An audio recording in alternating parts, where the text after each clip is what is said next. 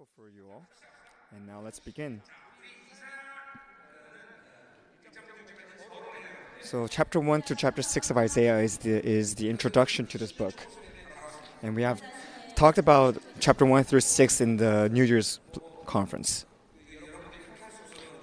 And it's a pity that you guys weren't able to be with us since it was just a Yerbang Church conference.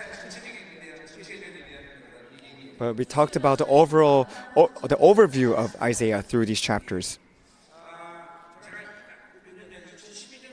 And I think in 2012 or 2013, I spoke from the book of Isaiah once. I did an exposition on this book. And there are many prophetic things that have changed since then.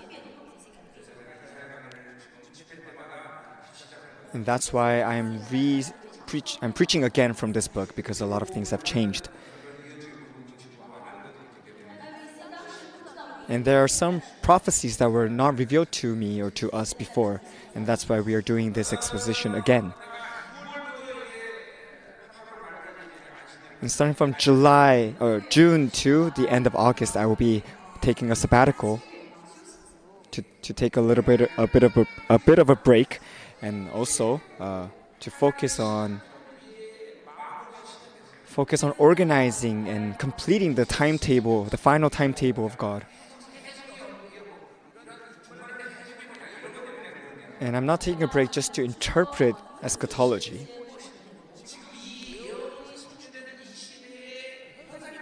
But I have to evaluate how God is fulfilling His prophecies in the near coming end times. For example, who is the Antichrist? Who is the false prophet? Who are going to be the 10 horns? Who are going to be the 7 heads? Who are going to be the 7 mountains?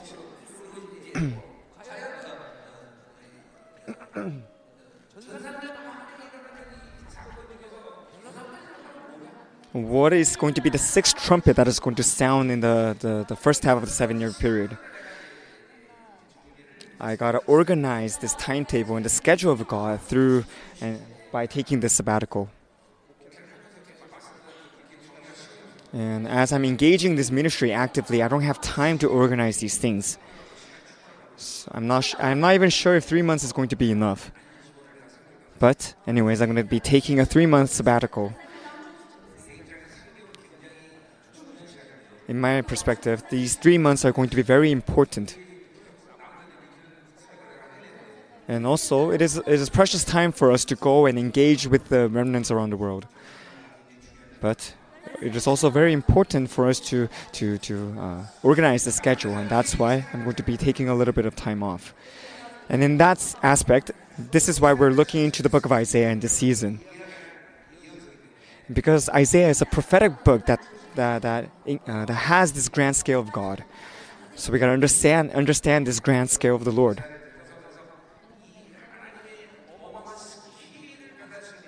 And through Isaiah, you gotta receive this grand scale of Isaiah so that you can receive his grand schedule and prophecies. To all the remnant, they need to be able to receive all 66 books of the Bible. But especially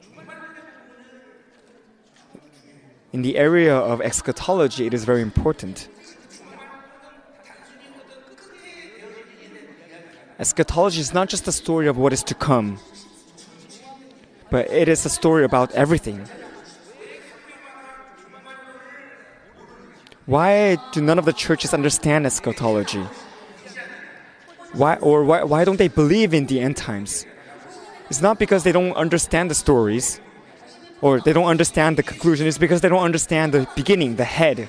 If you know who Jesus is, then you will know for a fact that He is coming again. So you got to be able to see the overall picture and not just parts of the story. Not only have to be able to see the end, but you need to be able to see a newcomer to come into the early churches. They have to have the faith of Christ, and that can be divided into 6 parts. But the 6th part is eschatology. So a remnant needs to be able to see the overall flow of the 66 books of the Bible. It is one aspect of the truth system. So Zoe Ministry, as we have been doing this for 20 years, as you know, for half of the year I'm overseas. But still, the Lord was able to preach from all 66 books of the Bible through me in the small amount of time that I am here in Korea. Especially, why are the churches so powerless nowadays? It's because the chip of the great prostitute has been planted within the gospel ever since Constantine. And so the gospel has been polluted and corrupted. And that's why the churches have lost power. And we are faced with a generation, an era where the churches are powerless to do anything. And there's also the prophecies of Isaiah. And according to that prophecy, that is being fulfilled in the current age where we can see all the churches being powerless. Only a small amount of churches, the remnant churches, are able to stay strong. Can you fix the sound, please? Because it's giving me a headache. 이거 안 들려 지금. 안 들려.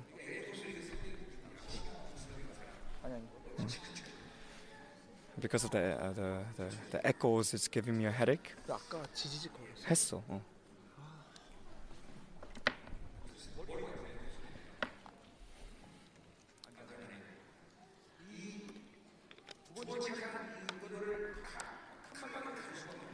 Can we?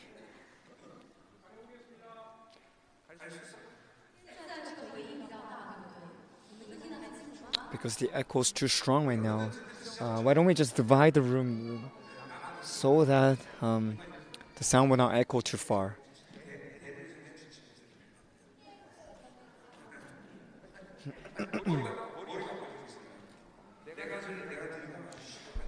Because I'm hearing my own voice a little bit delayed, it's giving me a headache and it's difficult to speak. So, I guess this is the downside of having a big conference room. Should I block my ears?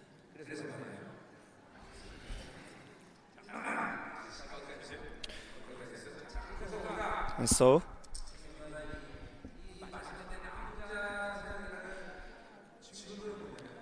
the proof that Zoe Ministry is a part of the end times, the remnant ministry, is that the whole kingdom of God is working with us. Do we only have power, or do we only have the truth, or do we only have fellowship with one another? No, we have everything, because the whole kingdom of God is working with us. And since the whole kingdom is moving, the most important part of that movement is the truth system. It's not power. It's not healing. The most important aspect is the truth. And it's according to 2 Timothy chapter 3 that we need to stand on the pillars of truth. And because the truth is circulating within the church, that it can be called the church of God. And also that truth has to circulate within us as well. A church can only be called a church when the truth and the Spirit of God is working within them. So you need to make sure if your church is really truly has the truth of God in it. And thankfully, through us, God is restoring His truth around the world. And He's speaking truthfully about what the great prostitute is. And so, through us, glorious churches are rising up. And this is why we're fighting against the spirit of religion. And because it is the spirit of religion that has caused these churches to fall powerless.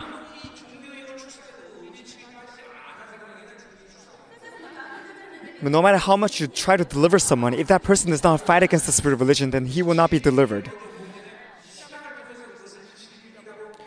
And first, you got to be able to receive the truth and then go to seminary school and learn about theology. Because if not, then you will be influenced by the false teachings of these seminary schools and fall into the trap of religion. And then you won't be able to escape the trap of the religion. First of all, you need to be able to acknowledge and receive the truth, the actual truth of God. Then only can you fend yourself against the spirit of religion. And this is the dangers of theology.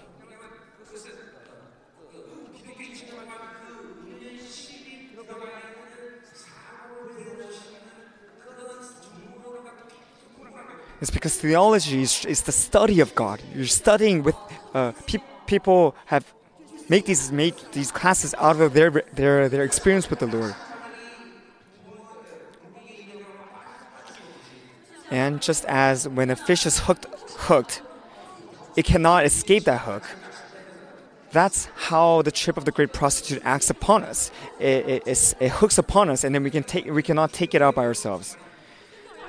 But when you speak to people who are influenced by the spirit of religion, they won't be able to understand what you're saying, because they cannot see what is right, what is wrong. And they do not understand how much this has caused the churches to become powerless. And as soon as I met the Lord, I have been talking about this religion, because I did not engage in theology first. But the Lord has taught me His truth beforehand.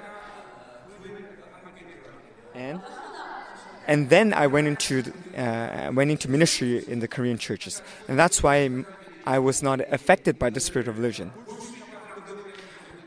And the reason why we have become a family right now is because I believe that the pastors of Zoe Ministry are starting to acknowledge their spirit of religion.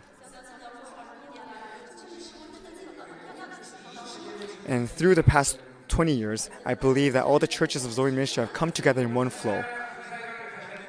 And the reason why I'm speaking from Isaiah again is because the timetable of God has to be completed in this season.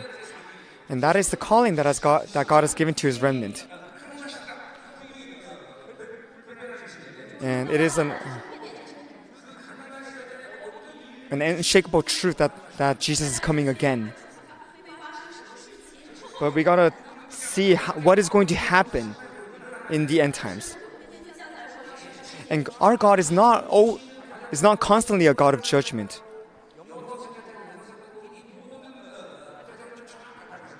He's going to allow us to go through the process of becoming holier, or having those who are wicked become more wicked. And for us, it is very important for us to be connected with the remnant around the world, because remnant are the people who are actively preparing for the coming of Jesus. And remnant are in charge of fighting against the Antichrist and to defeat him in the end. And we gotta offer this whole world to the Lord again. Our God never fails. Even though right now it seems the Antichrist is in control of the world, in the end the victory belongs to God. And He's gonna fulfill that ultimate victory through His remnant. And God is also going to work according to His timetable. In 1 Thessalonians chapter 5, it also says that you will not meet the coming of the day of the coming of the Lord like a person meeting a burglar. Even though we cannot know the exact time and hour. And of course, this needs a little bit more interpretation. But God will allow us to see the signs of His coming.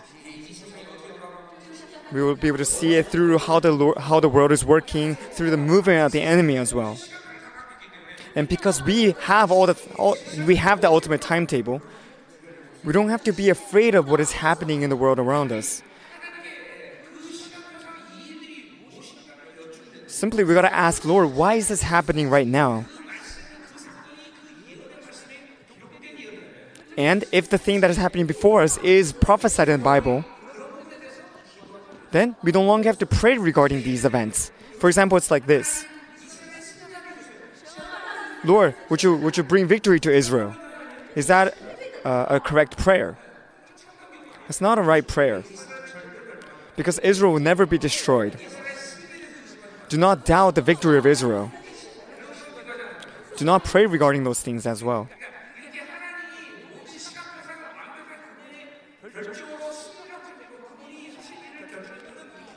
We don't have to pray regarding the things that have already been decided by God. Just respect His will.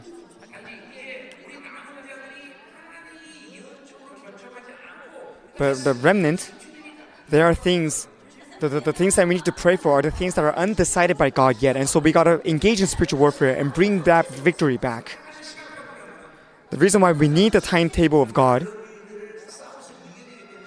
is because we need to see those events and be able to engage in warfare and be victorious. But once it is decided by God, we don't have to pray for it anymore.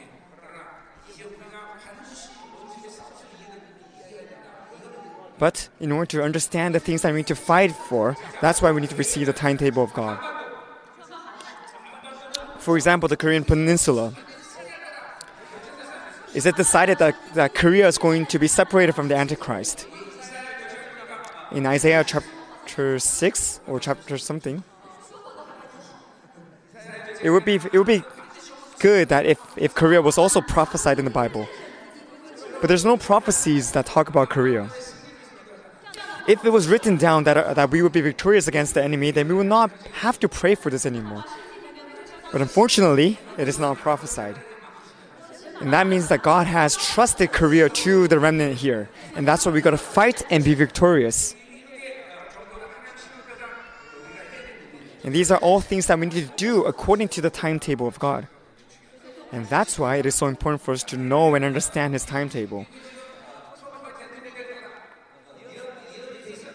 Or for example, is it prophesied that Trump is going to be re-elected as the next president of the US? It is not biblically prophesied. But when we look at the overall flow, if it is decided by God already, then we don't have to pray anymore regarding this matter. But it is still not decided or prophesied that Trump is going to be elected. And that's why we got to continue to pray and fight for this matter. And because his election, the election of Trump, is not decided yet. So if we know that the timetable of God, we will know what we need to fight for and we don't have to fight for. And the war in Israel right now, how should we pray for this war?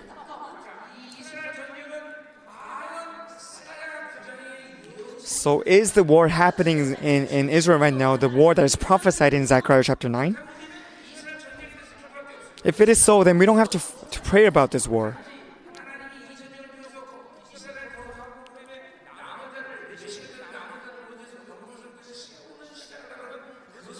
Simply, we gotta pray for the Lord to continue to purify Israel through this war, since it is prophesied already. We don't have to pray for the Lord to bring Israel to victory, because their victory is already decided, if it is the war of Zechariah chapter 9.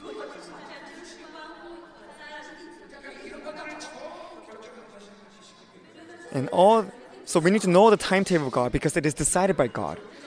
And when we know the timetable, we can know what prophecies are happening before us.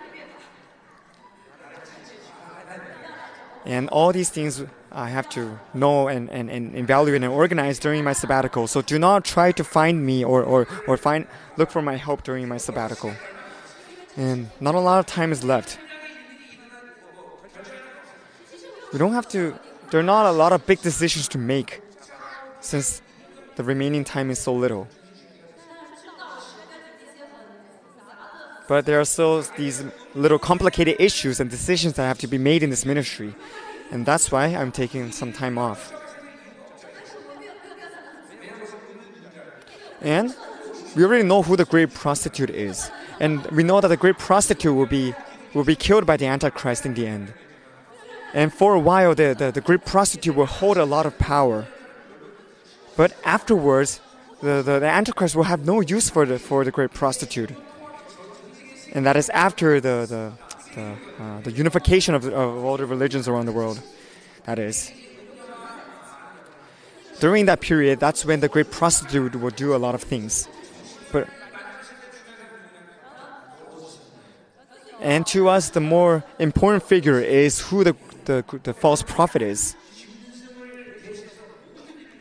Because the false prophet is going to do all the things in the place of the beast.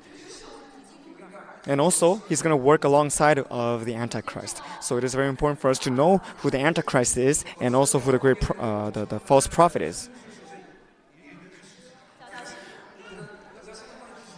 We got to see how the Antichrist and the false prophets are moving, what their strategy is.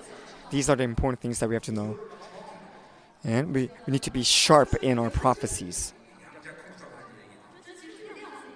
And I've talked about quantum computers before. These are the technologies that they are creating to take over the world right now. So if we know the timetable of God, these secrets of the enemy will also be revealed to us.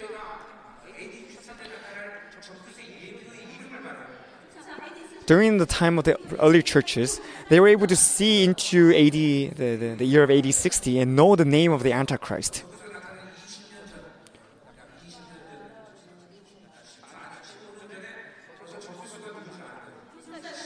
They already knew who the Antichrist is going to be like 14 or 15 years ago.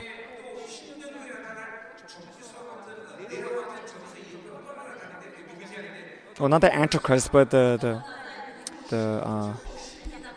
symptoms, not the symbols of the Antichrist. For example, Nero. They were able to prophesy about the coming of Nero.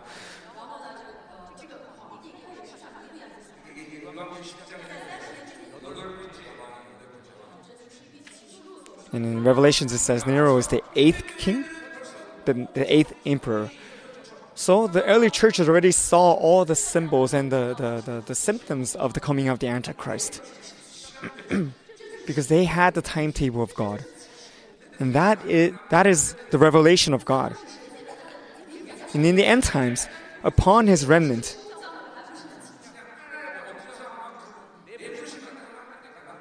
and I'm not sure if Zoe Ministry is called to do that ministry in the end times yet. And I also have to confirm my calling before the Lord through my sabbatical.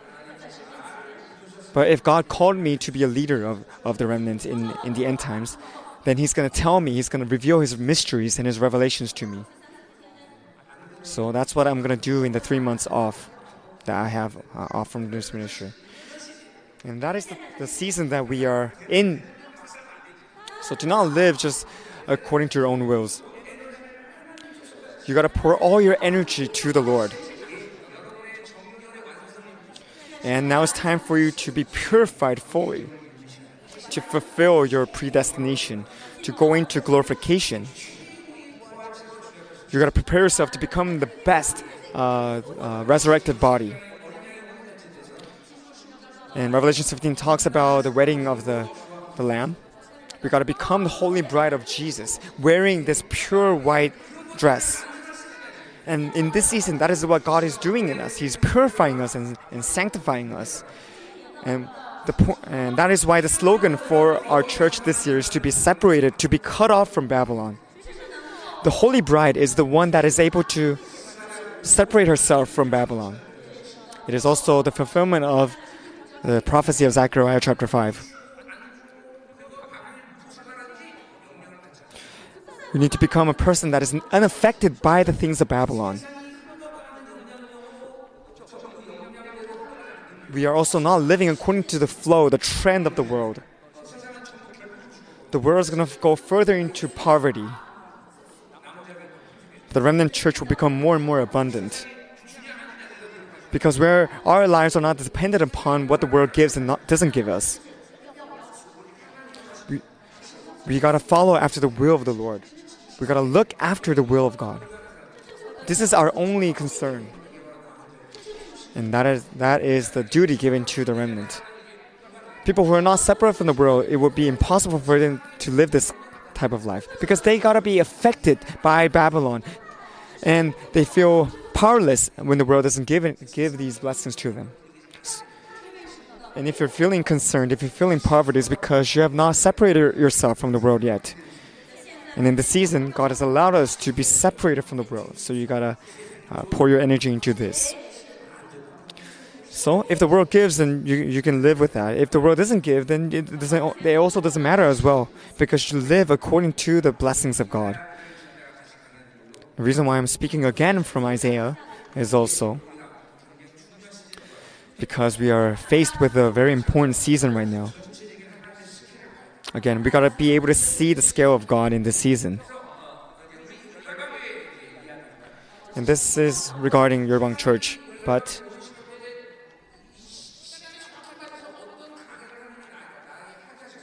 God has always spoken through me in the message that has to be spoken in those seasons. There were times that I need to speak from Hebrews, and I would speak from Hebrews.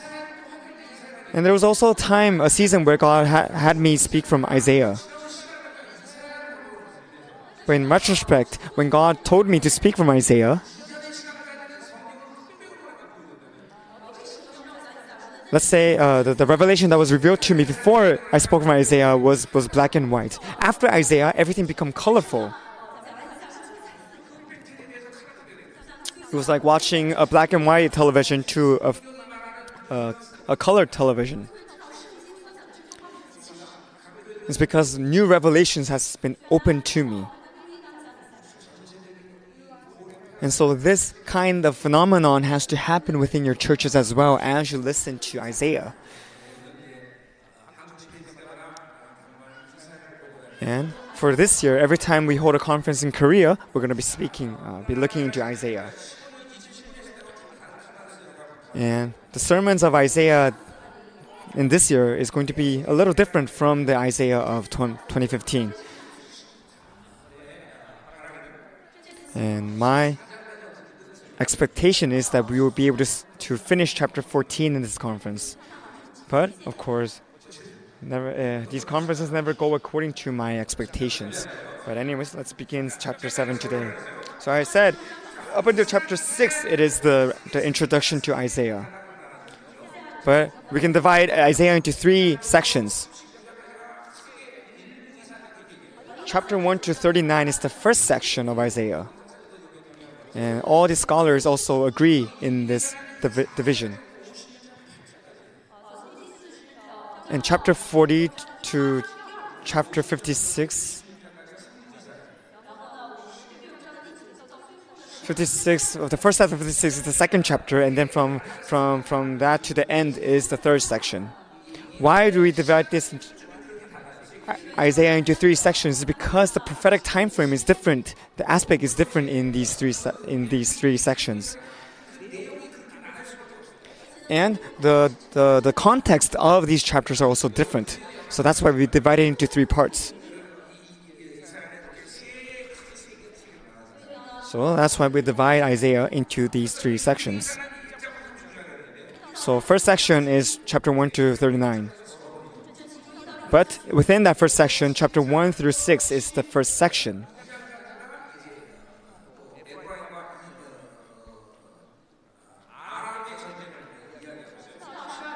And then chapter 7 to chapter 12 talks about the war happening in Aram. And chapter 13 to 24 talks about the judgment of the world. And so and then from then on it talks about the history of Israel. But it is all part of the first section of Isaiah. So tonight we're going to be looking into chapter 7 through chapter 12. This prophecy talks about the attack of Aram.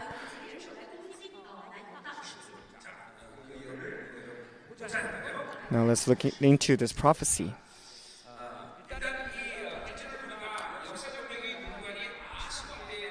So when we look at verse 1, we can tell the historical background of this chapter, which is when Ahaz, son of Jotham, the son of Uzziah, was king of Judah. So Ahaz became king around BC 730.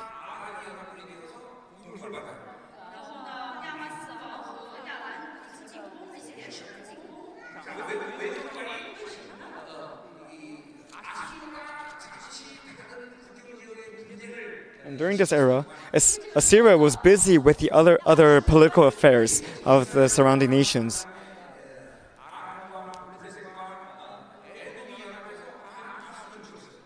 And so Israel and Philistines, they they became an alliance to fight against Assyria.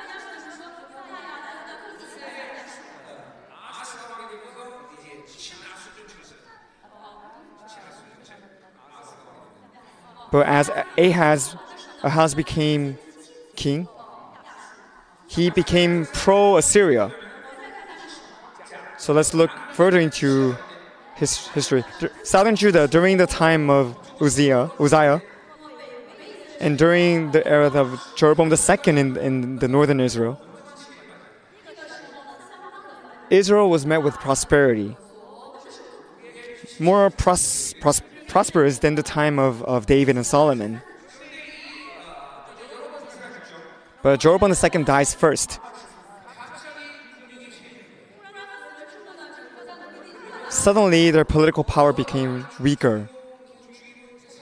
And then 6 times the king was replaced because there were assassinations and coups. And we're not going to talk about this in detail tonight. But the 6th king is called Pekah. And he's the king of northern Israel. And then Uzziah dies. Chapter 6 talks about the death of Uzziah. And even during that time, southern Judah was going through a time of prosperity. But as Ahaz became king, that prosperity started to fade away because these were kings that were idol worshippers. And even though they were anti-Assyria, they became pro-Israel because of the new leadership. And that is around the time of 732 BC. BC 720? 30?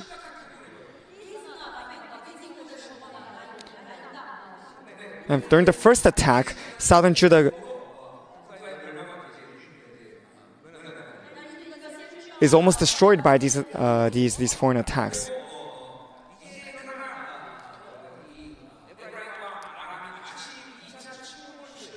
And Ephraim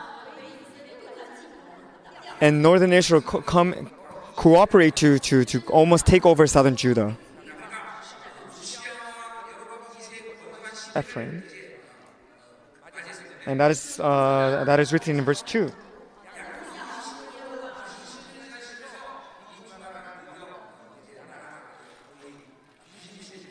And after 20 years of this, both nations, northern Israel and southern Judah, have become very weak and vulnerable.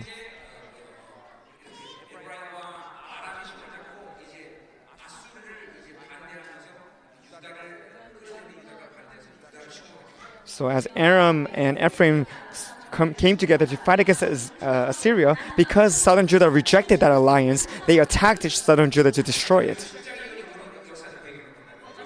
So this is the historical background of chapter 7. And this is how fearful the word of God is. After Jeroboam II died, Israel was a very powerful nation during this era, even compared to the Palestinian nations that surrounds them.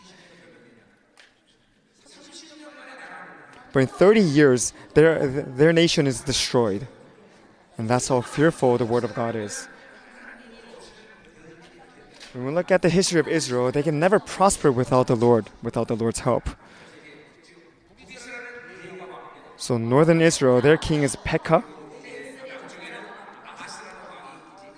And southern Judah, their king, the person in power, was Ahaz.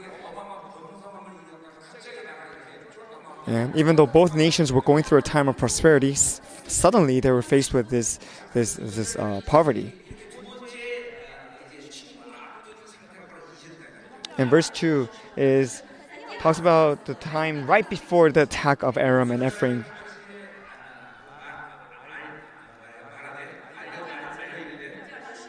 Verse 2 it says, Aram has allied itself with Ephraim, so the hearts of Ahaz and his people were shaken, as the trees of the forest are shaken by the wind. Even during the first attack, they received a huge impact. But this is the second attack that has been poured out onto southern Judah. So the heart of the king and the people are all shaken in fear. They're trembling in fear. So this is the historical background of this prophecy. Let's look at verse 3. So you got to have a desire for the prophetic spirit. Because the spirit and the message of God is not separated. And as you receive this message, you got to be able to receive the spirit of the prophet of Isaiah.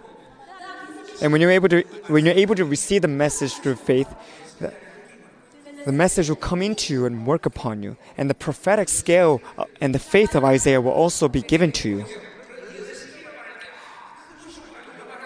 And when we talk about the scale of faith, we're not saying, oh, you can see big things coming. But when the Lord Himself is within you, you receive His scale as well. The church has been given the authority to rule over the rest of creation. And so the scale of the church is actually universal.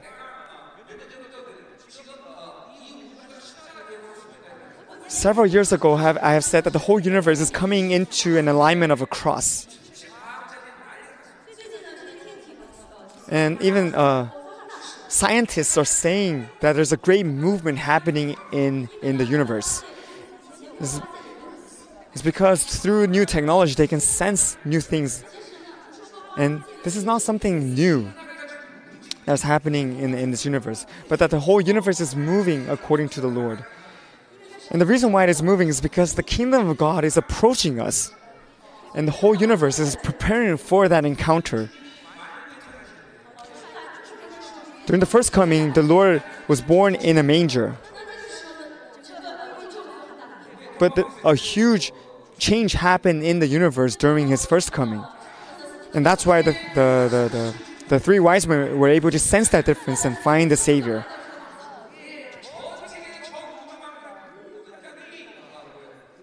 Before His second coming, every creature, every being a part of this creation is preparing themselves to meet the coming Lord. And since the King of Kings is approaching us, don't you think that the universe is going to shake and tremble and transform to meet the King of Kings?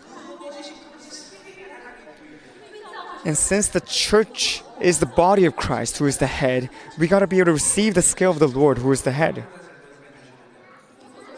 In Ephesians, it says the church has the power and authority to rule over creation. And we also have the authority to command the angels of God.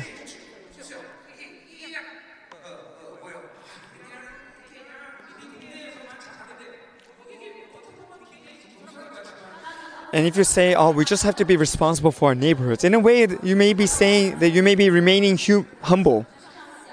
But that is not the scale that God has given to His churches. I'm not saying to have big dreams, but that is the original scale that God has designed for His churches.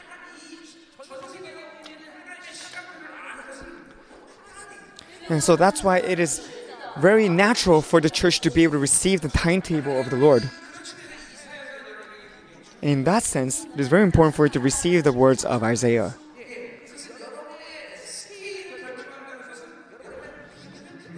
To decide your scale means your portion of faith is decided.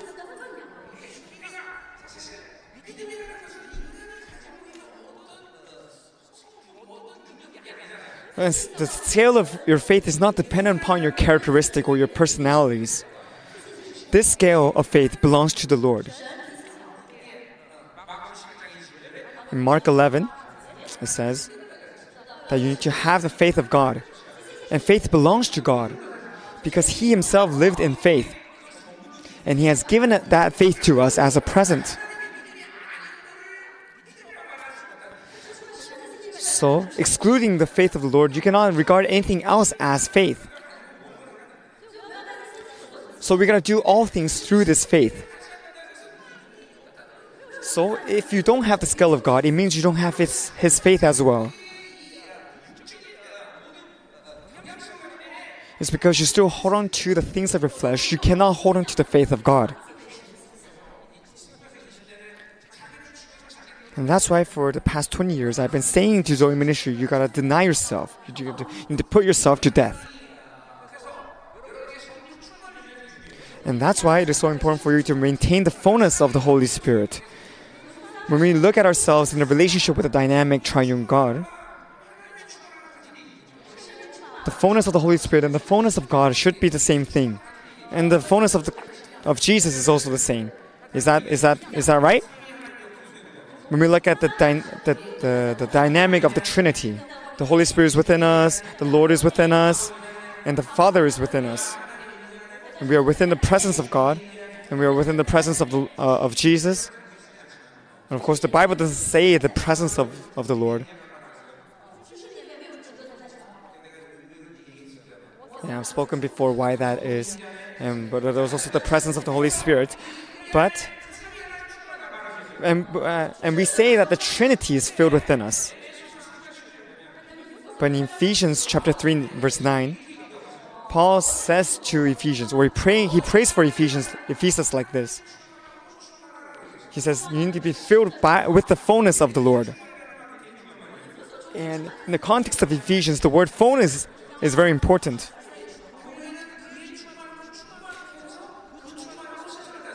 And the church has to be filled with the fullness of the Lord in order to reign over the rest of creation.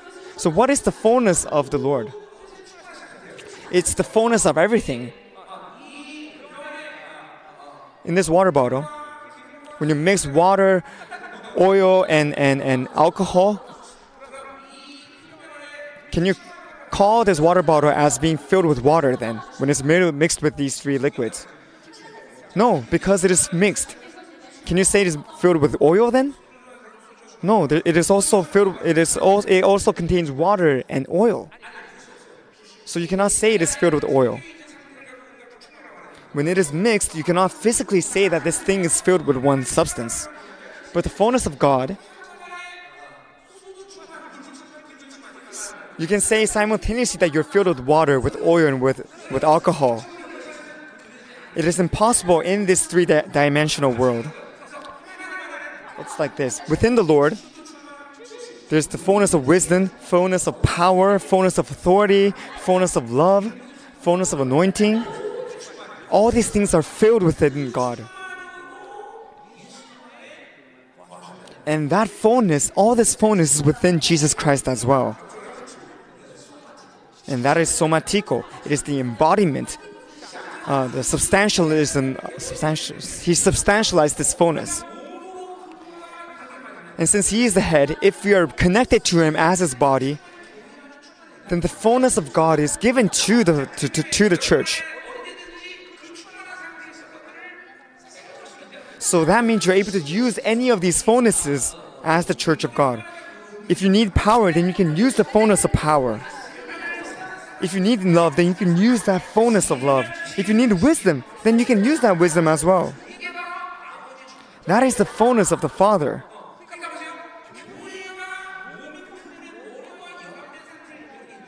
So that's why it is so important for the church to maintain that relationship with the head of the church. Let's say this water bottle is filled with halfway with dirt, and then the rest is filled with water.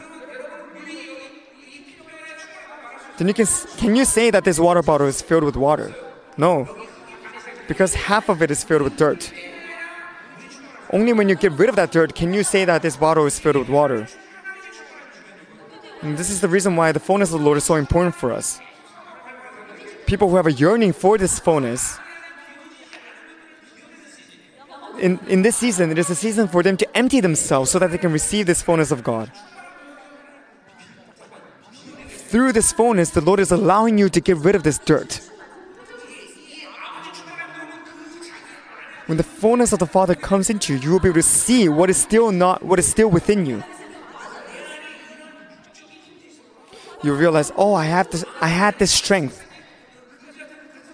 I had the tendencies of the world. I had this unbelief within me. When you met the Lord, you should have emptied yourself from then on. But if you weren't able to do that, then in this season, through the fullness of the Lord will help you to empty yourself fully. And then your churches will be a church where the fullness of the Lord is present. And that is the church of the remnant in the end times.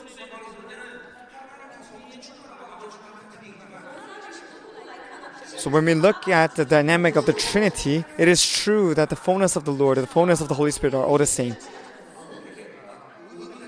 But in the context of the church, in ecclesiology, the fullness of the Father holds this meaning, having the fullness of everything else as well.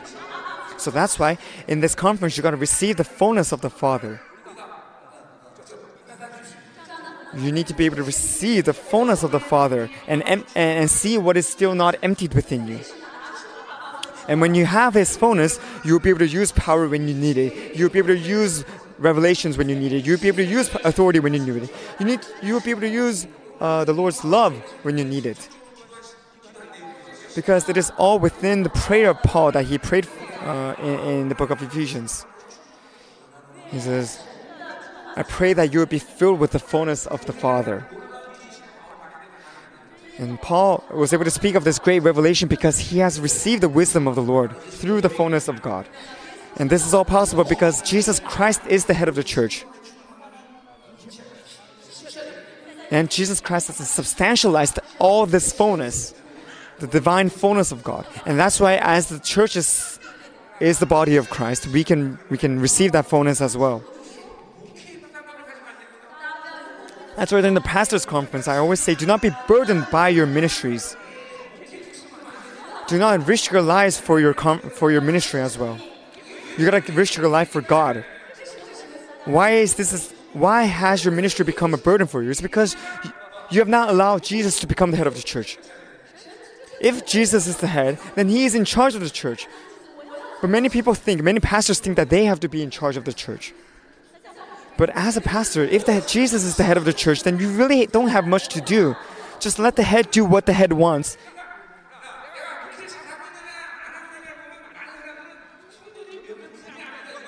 Many people judge the church according to how many members of the church there are. Or how much power is manifest in the church. But that's not the case. What is the standard to a good church? Is how much the pastor is not doing anything. And this is a very I'm speaking at an expert level, so many of you won't understand. But I don't really do a lot in the church. And if you're not doing much in your church, then you can tell that you're walking on the right path. But if you're heavily burdened by your ministry, by your churches, you gotta pay rent. If the bills that come every month, there's a huge burden upon on your shoulders, then it means you have not allowed the Lord to take charge of your church. Some of your pastors may say it's because you have stability within your church that you can relax in that way, but that's not the case. As soon as I established this church, I had 6 associate pastors in the church, even though we had no money. It's because this is the church of God. It's not my church. He is responsible for them. And of course, all 6 of those associate pastors ran away. But I had 6 associate pastors beneath me during the beginning years of this church. It's because God is responsible for this church. And that's why in Romans, Paul says, who can take me away from the love of the Lord? How can you be responsible for your ministries, for your churches, when you don't understand the love of the Lord in this way?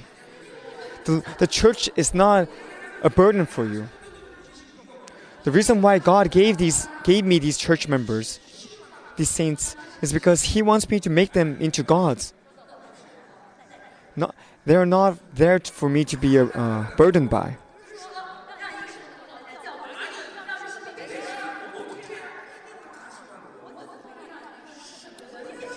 And can this be achieved through my own strength? How can I deify some of these church members? It is impossible. But the reason why He has given me this duty, is because He's going to do it in the end. He's going to be in charge of the church. And that's why I am not burdened by this ministry in any bit. I'm not burdened in any way. Pastors, listen carefully. Think about, evaluate your ministry. Are you doing well or are you doing poorly? Are you burdened? If you're burdened, then you will constantly be singing this hymn to take upon the burden of Christ.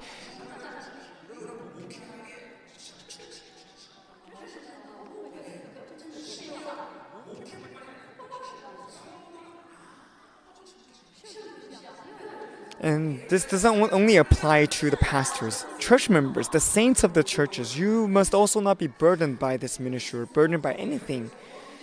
You need to be light. Your spirit needs to be so light that the Lord can take you and bring you to wherever He pleases. But if you're burdened, then even when the Lord wants to move you, you won't be able to move because you're so burdened and tied to your current place. In our church, there's a sister that came from Mozambique. Her name is Hannah. And today on the bus, I asked her, why are you so concerned? It's because her husband is going through his 4 days fast right now. And she is having so much difficulty raising her son by herself. One child, that is. I raised 6 children. But even with one child, she feels this burden. And that means something's off, right? Do you have difficulty caring for 2 children? You always say that they're a huge burden, right? And both of them are mama's boys. So I can only imagine how much of a burden they are for you. And actually, she has 3 sons to take care of because her husband is also fasting and she has to take care of him. So she in the end, she's taking care of 3 sons.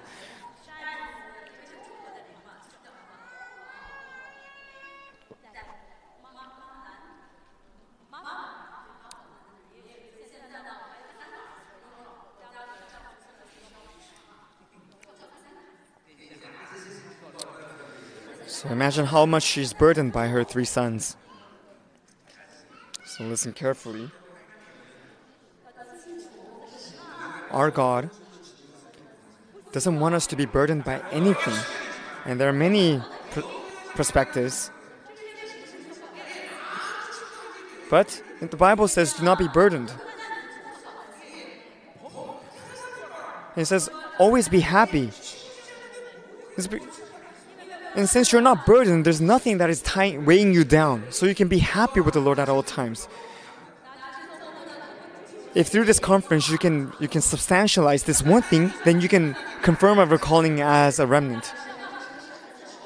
When God called us to be His children, He doesn't want us to be burdened by anything. Because the most important thing in our lives is to go before the Lord. He knows for a fact that if you're burdened, we cannot come before Him. So that's why you gotta be light. You gotta be unburdened. There's no reason for you to be burdened by anything. Because God says, I'm gonna be responsible for you. So what is the issue then? Is your unbelief that is the matter, that is the issue. You don't trust in God. But if you believe, if you trust in the promises of God, then you will see, oh, He's in charge. He's responsible for me. He's accountable for me for eternity. In Acts 28, it says that the church has been bought at the price of His blood. And since the church was purchased by the price of His blood, He's going to give His everything to be responsible for His churches, isn't He?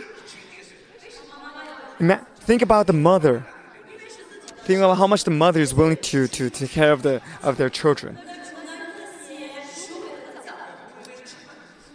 The heart that Jesus has, that God has for His church, is even greater than the heart of the parents. When we believe in that relationship, if we believe that He has become our head, and if we believe that we have become His body,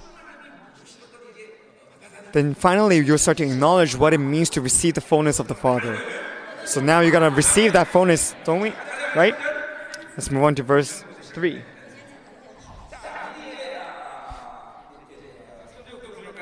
So verse 3 to 9, we're going to talk about right now. And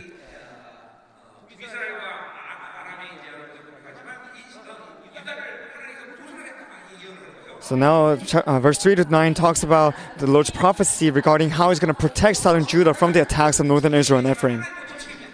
So we just said how the Lord takes care of everything.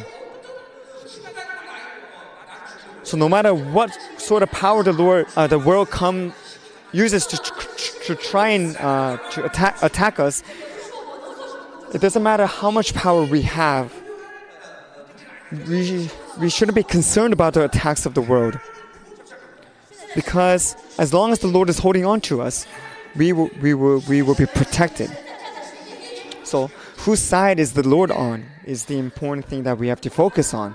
But many people don't understand this concept. They don't understand that even though they have become the children of God, they have to be responsible for themselves.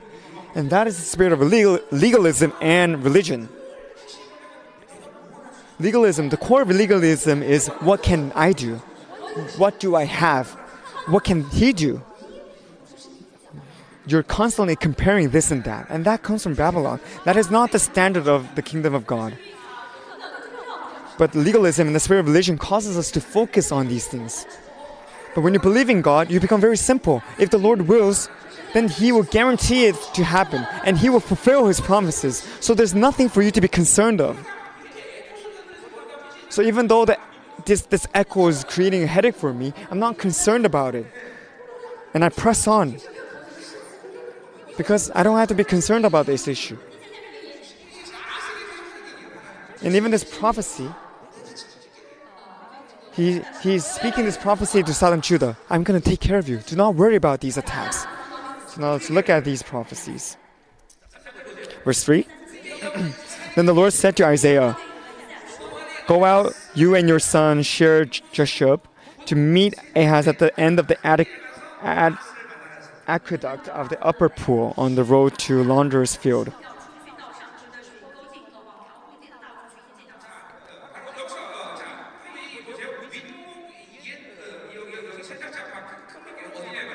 So where is this upper pool on the road to the Launderer's field?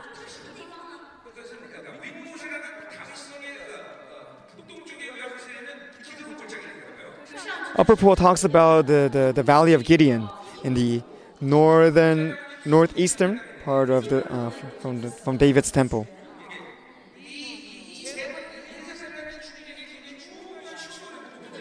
And this pool is a very important source of water for Jerusalem.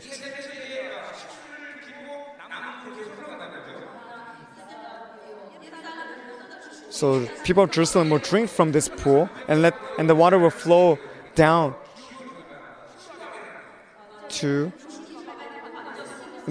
further to Siloam.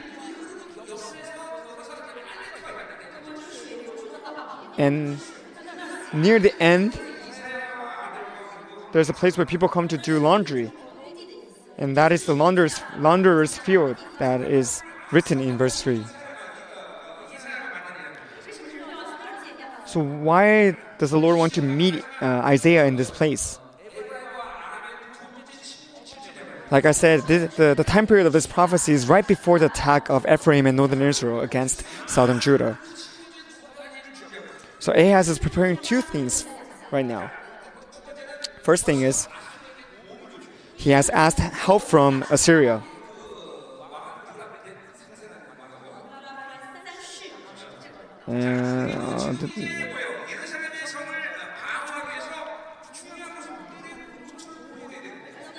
And in order to protect themselves,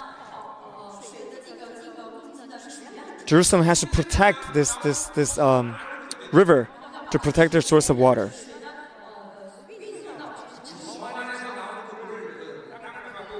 And they dug water tunnels so that the water will come into the fortress. And they hid the water source. And this construction is completed during the time of Hezekiah. And when you go to Israel, you will visit visit Hezekiah's tunnel. That is the tunnel that was made in this construction.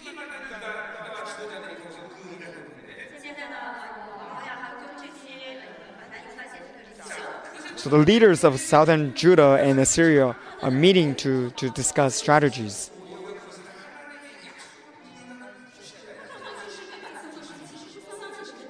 But them doing this is shows how much they're not believing in the promises and in the will of God.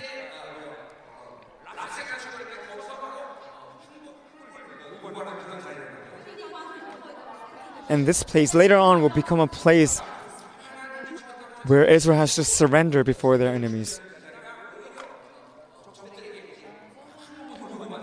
So this place used to be a place of strategy for the people of Israel and the Lord's people. But later on it will become a place for their surrender. Isaiah tells Isaiah to bring his son, Shear-Jashub, to this meeting place. And this refers to the return of the remnant.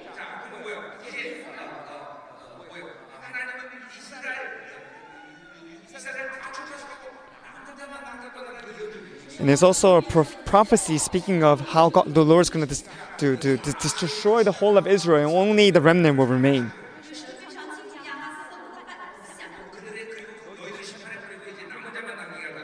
And it's because the Lord knows very for a fact that Ahaz was an idol worshiper. And so throughout the whole 66 books of the Bible, the idea of the remnant is very important. And as you know, in the later chapters of Isaiah, it talks about how the Lord himself came from this lineage of the remnant. In the end times, all the churches of God will close down. And we are about to meet this season. Only the remnant churches will remain standing to prepare for the coming of Jesus. Only the remnant will be willing to risk their lives for the gospel and for the coming of Jesus. Now let's move on to verse 4. Say to him, be careful, keep calm, and don't be afraid. 전혀 못 듣겠어. 이거 아예 못 듣겠어. 이게 찌지직거려. 끊겨 계속. So why are they trembling fears? Because these powerful nations are preparing to attack them. And so they're faced with this reality of attacks.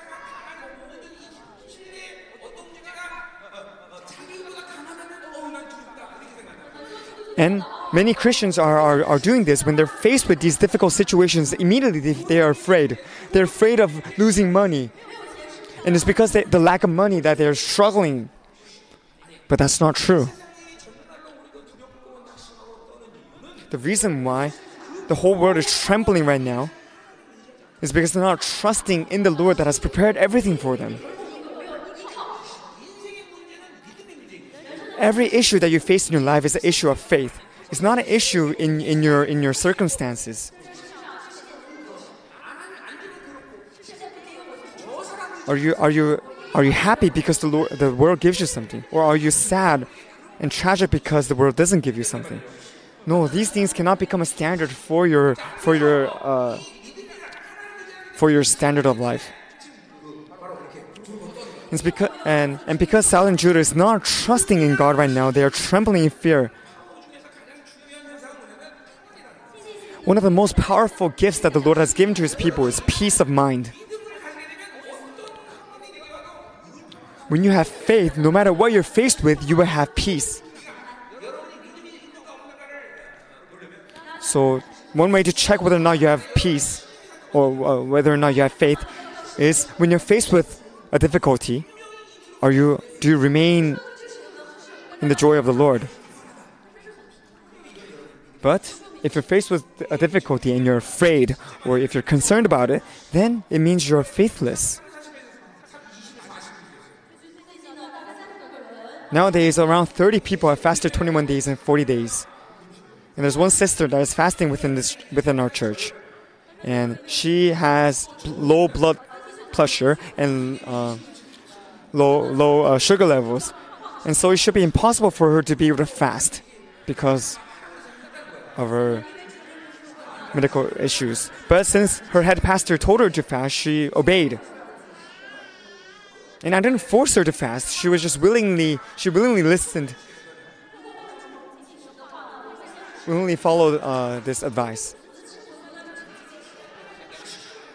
And my wife never fasted before because I never told her to fast. But this sister, she started to fast just because I told her to. But the important thing is not her, but her husband. Every day her husband is trembling with fear, afraid of what is going to happen to his wife. And he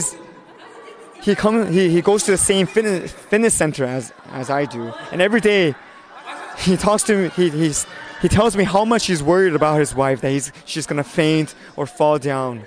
So I have a lot of pity upon him, because the reason why he's afraid is because he's faithless. Don't ask who it is, because his wife is doing her best in her fast, but the husband is the problem. He's worried. I said, don't worry about her, just eat. But he can't even eat himself because he's so worried about his wife. But when you have faith, you have peace. Where is he?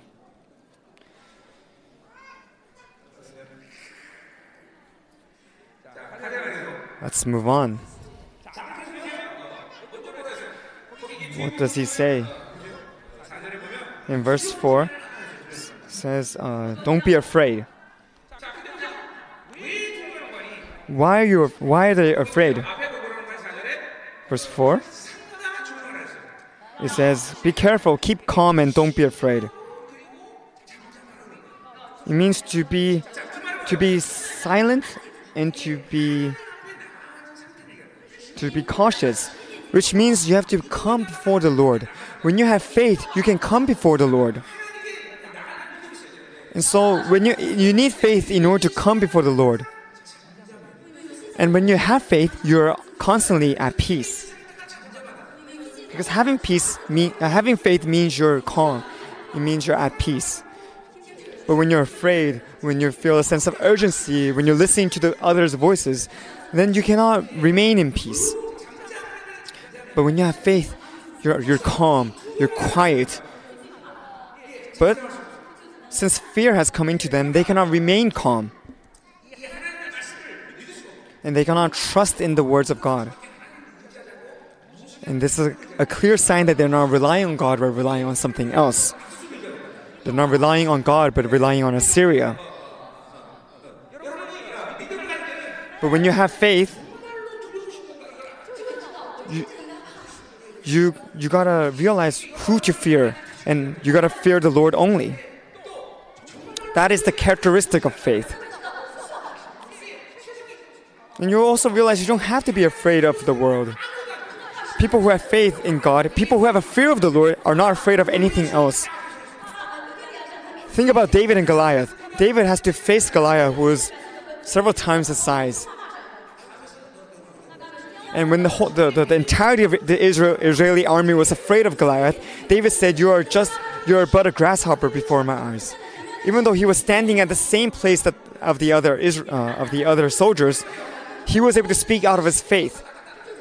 Because no being on this earth is greater than the God that he was serving. So when you are filled with the faith of God, no matter what situation you're faced with, you can say, "You are but a grasshopper before my eyes." So, people of faith can always choose to respond by faith. I'm not saying this is a change of emotion or a positive mind or anything like that. But when you're walking in the flow of faith, you would offer every situation that you're faced with to the Lord. And you will ask for His will and just obey Him. And when you leave it to God, He will lead you to victory in the end. So you have the perspective of faith. So even though it is the same situation, the person of faith will look at it in a different way from the person of unbelief. If you lack faith, if you lack money, but when you lack money and you still have faith, then that lack of money will not become an issue, because God is going to take care of it, and you will not be afraid of death, because that lack of money will not be the cause of your death. But the thing that you have to be afraid of is the enemy is going to use that situation where where you lack money to make you faithless. Hannah, you have difficulty raising your son by yourself, don't you? Hannah?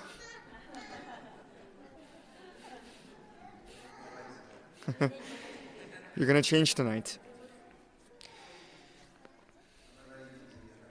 She's beautiful.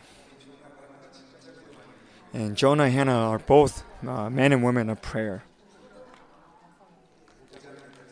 And Mozambique is going to be turned upside down through their faith. Let's move on. And continue. So this is how important faith is.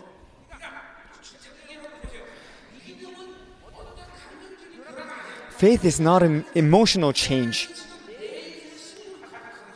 It's knowing that God is leading your life to victory.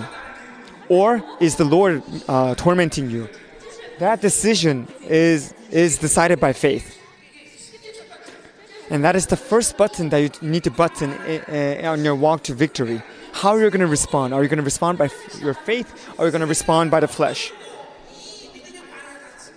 If you have faith, then no matter what happens, you will have victory. But people who don't have faith have a lot of characteristics. But first of all, they are afraid. And later on, they become discouraged. It's because they try to do everything out of their own strength. And when they're faced with their limitations, they become afraid and they become discouraged. And furthermore, they get angry. And they become timid. And if this is happening within you, you got to realize, oh, I have been influenced by the enemy. But you cannot see. If leaders continue to wallow in faithlessness, then it is very critical to them because they lose their leadership. And if you lack leadership, then many things will become an issue for you. But let's say in a church, when a leader receives this attack of faithlessness, then the impact of that is... But what is leadership? The leadership allows the people, the inhabitants of the Adullam cave to become warriors, to overcome their enemies. That is the power of leadership. And that is to be fruitful, to multiply, and to conquer. That is the blessing that God has given to the people, to His people. And look at Moses. Because Moses had faith, he was able to split the Red Sea. The Red Sea did not split from the front, it split from the back.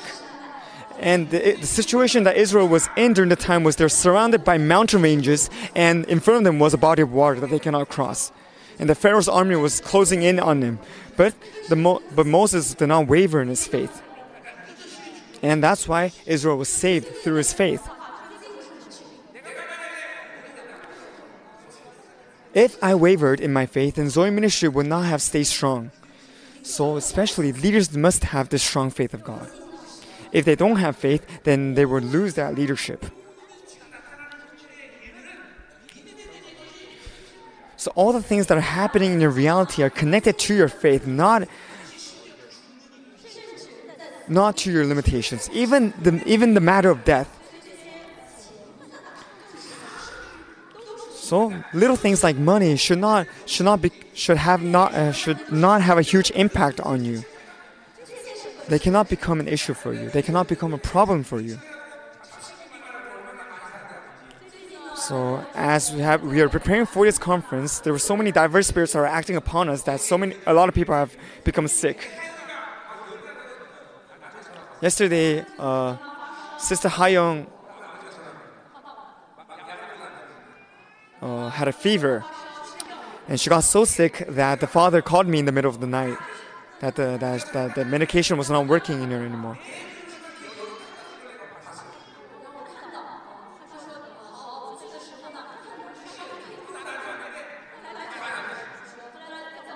And I said, bring her to me. And the father said, sure. And I knew for a fact that as soon as the father was obedient, that the fever is going to drop.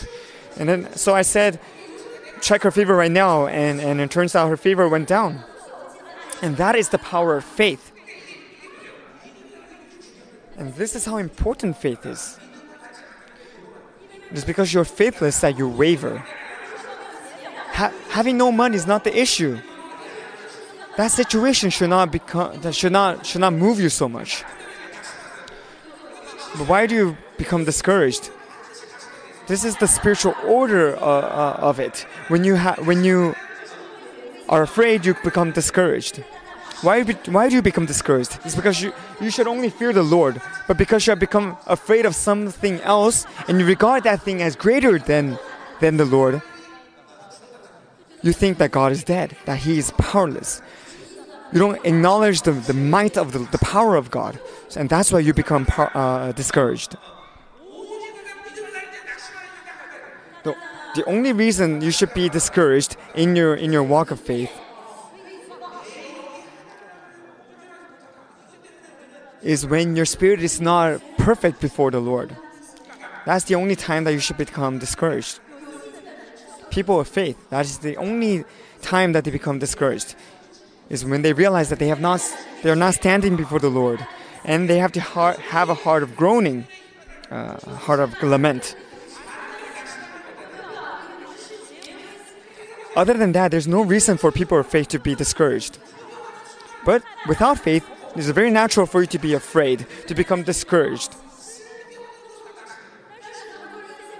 And they become discouraged with a lot of by a lot of influences. And so they lose a lot of spiritual and emotional energy.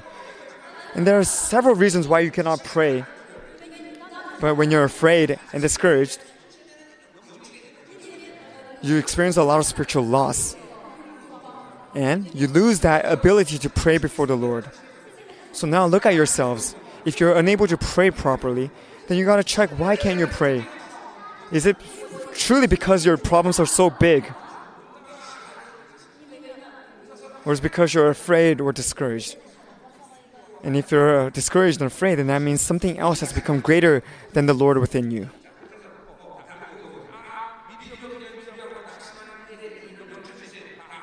So this is the spiritual order. If you're afraid, then you'll become discouraged, and then you'll get angry. This is the spiritual order of the enemy. So what does the Lord say? He says, do not lose heart because of these two smoldering stubs of firewood, because of the fierce anger of Rezin and Aram and of the son of Remaliah. So they are just firewood.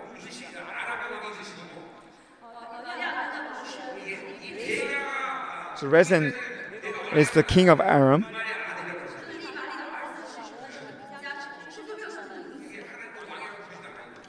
And Remaliah's son is the other king, but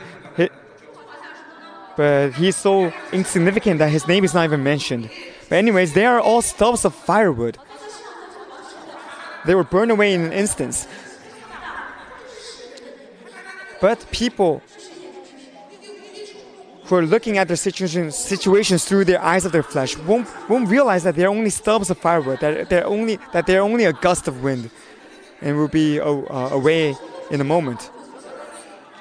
But people of faith will be able to look at and judge their situations through the eyes of God. And if God says so, then they will be able to follow His words.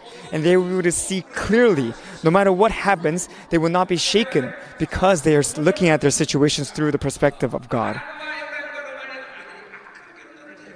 Verse 5, Aram, Ephraim, and Remaliah's son have plotted with ruin.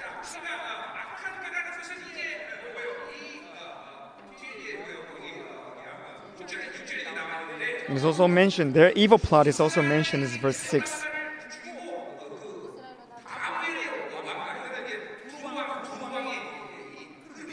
They want to invade Judah, divide it, and make the son of Tabeel king over it.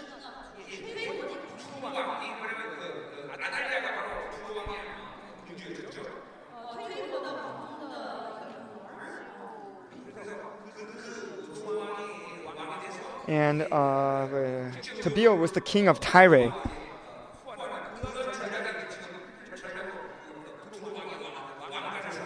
And they want to raise up the monarchy of Tyre, and that's why they're plotting to invade Judah.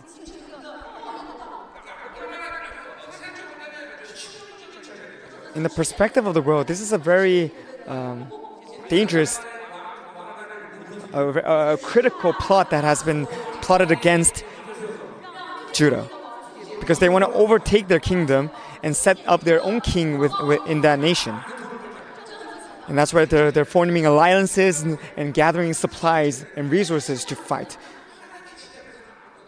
But even though in the world this may be very dangerous and critical, in the perspective of God, this is nothing. No matter how much they strive to plot with themselves and strategize, it is nothing in the eyes of God. So we don't have to be afraid of the strategies and the plots of the world. But we have to know that the enemy is strategic.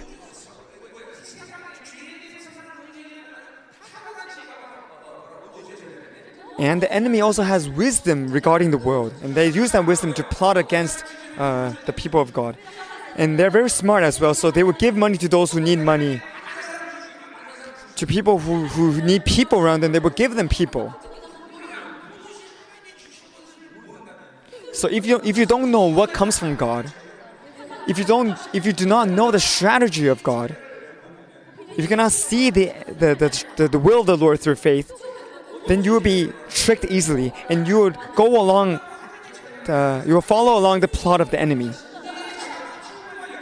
But when you have faith, you realize that your battle is not in the flesh and blood, but is against the evil spirits. So with faith, you gotta be able to see the evil plots of the enemy. And you would realize that their schemes, their plots are nothing. And this is the evil plot and the scheme that these nations have created. But this is only their thoughts. It is not the will of the Lord. So Judah needs to be able to receive the will of the Lord through faith. And it is impossible for them to overtake this nation that comes from the lineage of David, from the family line of David.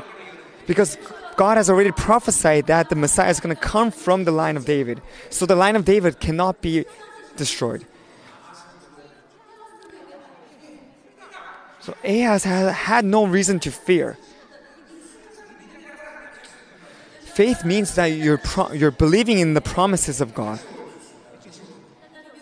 But he was faithless. He couldn't trust God to fulfill and to keep His promises, and that's why he has fallen into the trap of the enemy. When we have faith, we have the will of God. We know exactly what God wants. We know where God is standing. And if we know that, then there's nothing that can bring fear upon us. Let's move on to verse 7. Yet this is what the sovereign Lord says. It will not take place. It will not happen. No matter how much they try to be allied with one another and plot these schemes, it is nothing in the eyes of God. And if God does not will it, it will not happen. But in the eyes of Ahaz, they are plotting against him, and so he's afraid that they're going to overcome him. But who is God? He's the one that created this universe. No matter how good of a plan they come up with, it is important whose side God is on. Because God is in control. And that is the same concept can be applied to your lives. The important thing is not how much you can plan, strategize, and achieve for yourselves. The important thing is you have to be able to see where God is, whose side God is on. That is the key to your victory, to be on the side of God. But people who are faithless,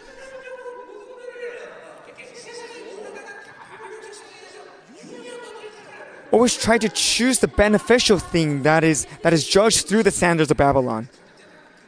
But that's not how the Lord works. Sometimes the church members come to me and say, Pastor, where should I go? But I wouldn't even ask for Lord's opinion. I would say, go walk on the narrow path. Go to where you're going to be faced with difficulties. It's because with our logical thinkings, we would go to a place that pays us more and where there's a better working environment. But that's not how you should judge where to go. You got to see where God is, where He wants to put you. And even if that place pays you less, if the Lord is there, then you got to apply for that job. When you continue to live in faith, you understand this. This is not something that you can see only through spiritual gifts. When you have faith, you will see, your eyes will be opened. Oh, this is where I should be. This is where God is leading me. And you got to get a taste of this sort of this lifestyle.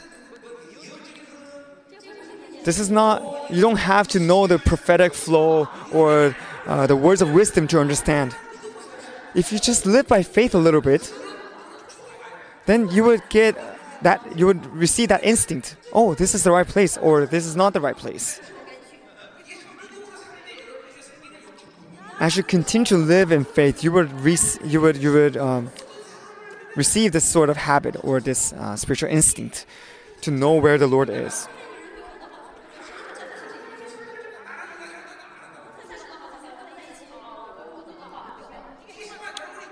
And in your companies, when you're doing business meetings, even no matter how great of an offer they may come to you, if God does not will that contract, then you shouldn't form a contract with that party.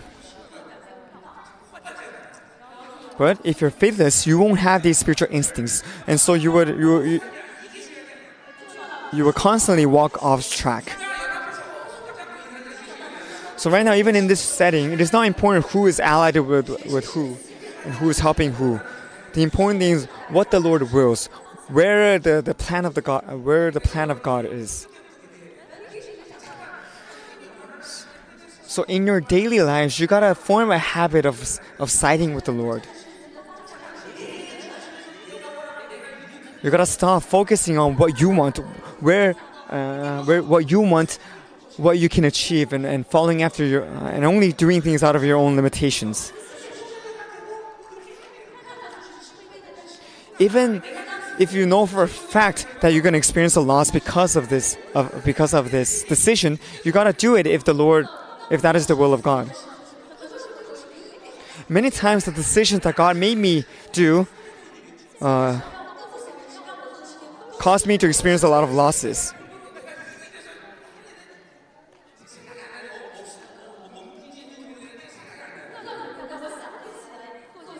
But the reason why I follow after the will of the Lord is because I know that I have to side with Him. Sorry.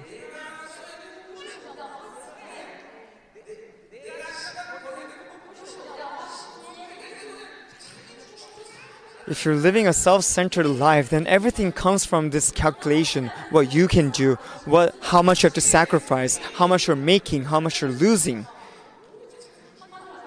And in the end, everything becomes centered around you. Everything that you do because you want to receive benefits from it. You want to profit from it. But that's not how the kingdom of God works, because His kingdom is not my kingdom. But His kingdom belongs to those who are humble. So you will experience a lot of losses. You will not profit all the time when you follow the Lord. People who are used to living in His kingdom, in all situations, they will know where the Lord is, how God is leading them at that moment. So the most important thing to take from today's sermon is to live in faith. Verse 8. So let's finish up to verse 9 tonight and retire early tonight, because we have a lot of time in this conference, don't we?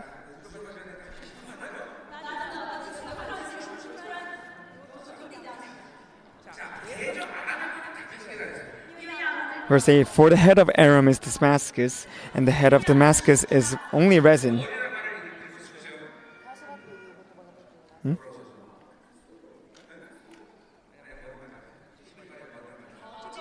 So apparently the Chinese Bible does not translate the word as the head. But anyways, so the head of Aram is Damascus, and the head of Damascus is Rezin.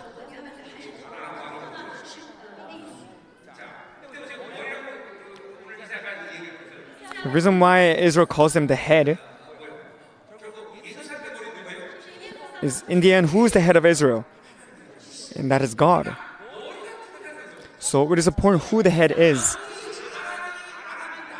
No matter how much of chaos Aram brings, their head is only Rezin, the king of Rezin. So their head is only a mere human. But who is the head of Israel? He is God himself. So you got to see, who's your head?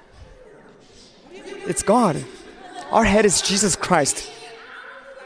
So no matter what the enemy does, no matter what the world does, their head is only Lucifer. He's a part of creation in the end.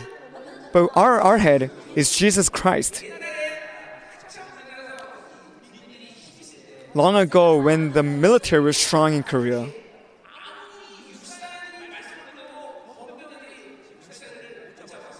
no matter how much the officers that graduated from military school were powerful, the military police was above them, so they could keep them in control.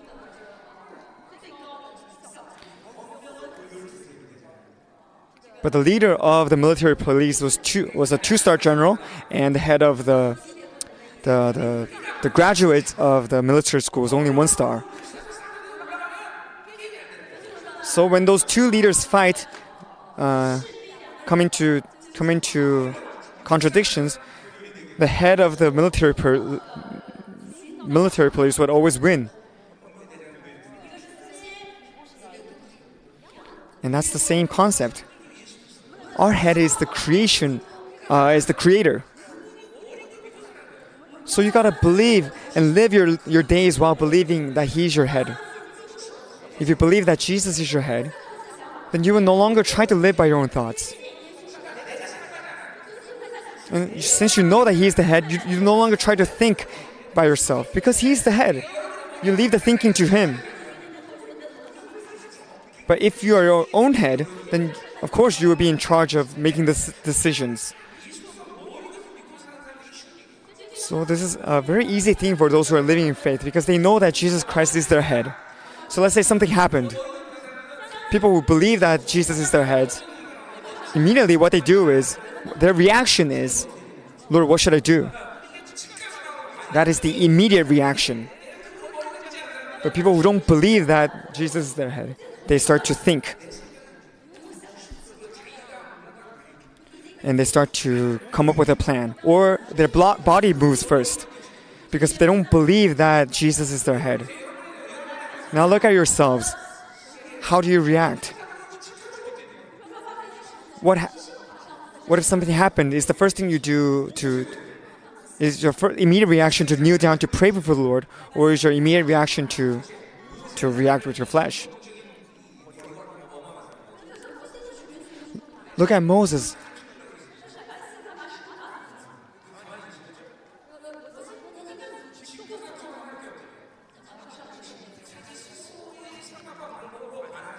Moses was a great leader of God, and whenever something happened, he would kneel down before the Lord and ask for the will of God before anything. And that's why he was acknowledged as a great leader of God.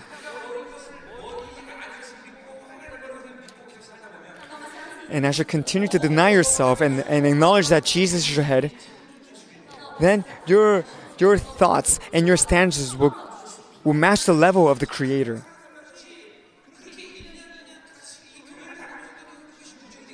But if you start to accumulate the times that you have lived by your own thoughts within this church, then even after many years, your spiritual life, your spirituality will have nothing to boast of, because you have not experienced any growth. But you gotta allow Jesus Christ to become your head, and for Him to make all the decisions in your lives. But if you don't do that and you have become your own heads, then this is what's going to happen. Where it says, verse 9, the head of Ephraim is Samaria, and the head of Samaria is only Remaliah's son. But the head of Jerusalem is God himself. So no matter what Ephraim or Aram or Damascus plans, their plans will become nothing because it is not willed by the Lord.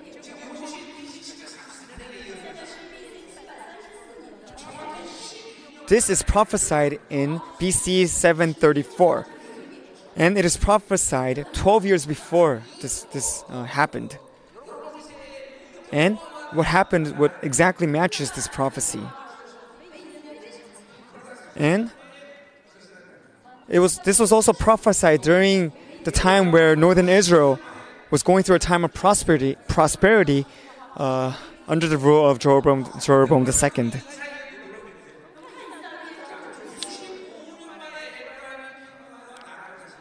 Look how exact the prophecy of Isaiah is. His prophecy says that in 65 years, Israel is going to be faced with destruction. But why is it 65 years? Let's say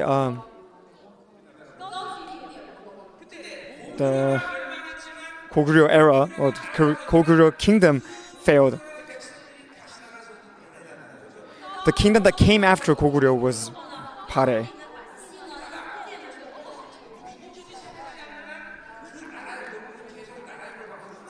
But as you know, as long as the people of that nation remains, the influence of that nation will remain in that land. But look at Israel. They have been divided for 3,000 years. But as soon as they came back to form the nation of Israel, they were able to be regarded as a nation immediately.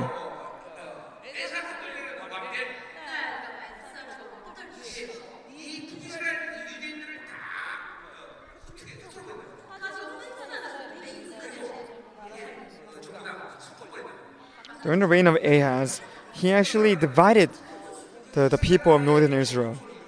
And many of the people lose their traditions in this separation. So it should have been impossible for Israel to come back into one nation. Because the qualifications for a nation is the people, one people, and land, and also control. But since they don't have the people anymore, the people are divided, they should not be able to regard themselves as a nation anymore. And that is exactly what happened according to the prophecies of Isaiah. And that is the price that Israel had to pay for their unbelief. And it's also a very huge event in the history of Israel. So this king Ahaz, of course he was not a believer because he was an idol worshiper. He relied on the world.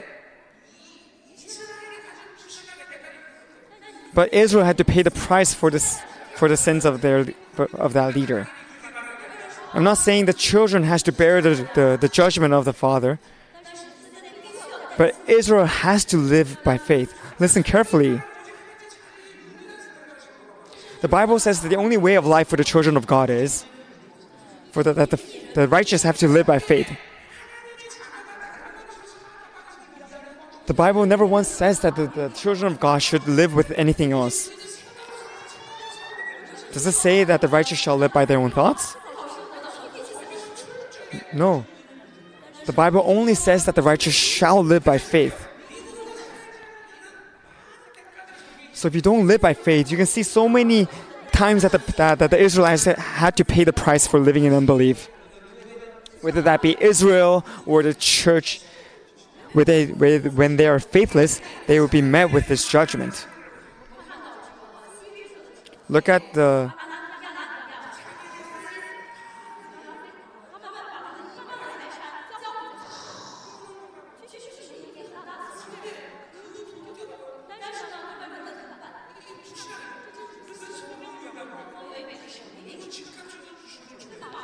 it talks about the story where a family offered half of their money to the church. Half of their money, which they were a very rich family.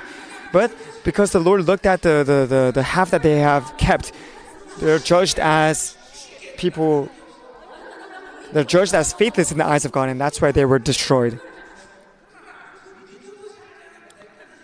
So when you live without faith, you will have to pay the price for those actions.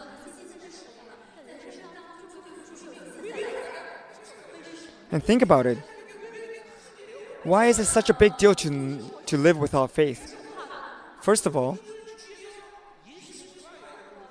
think about the sacrifice that Jesus had made for us to receive His faith. And that means you're rejecting His love.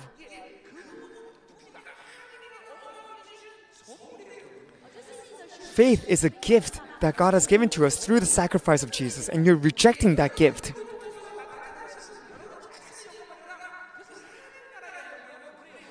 And when you receive grace, you're receiving the glory of the kingdom and the glory of God.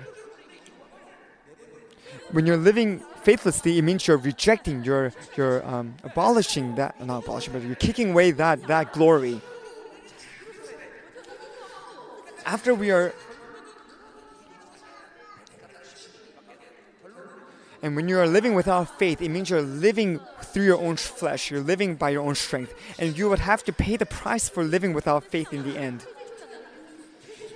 So this is a very important principle in our lives, to constantly check, to constantly live in faith.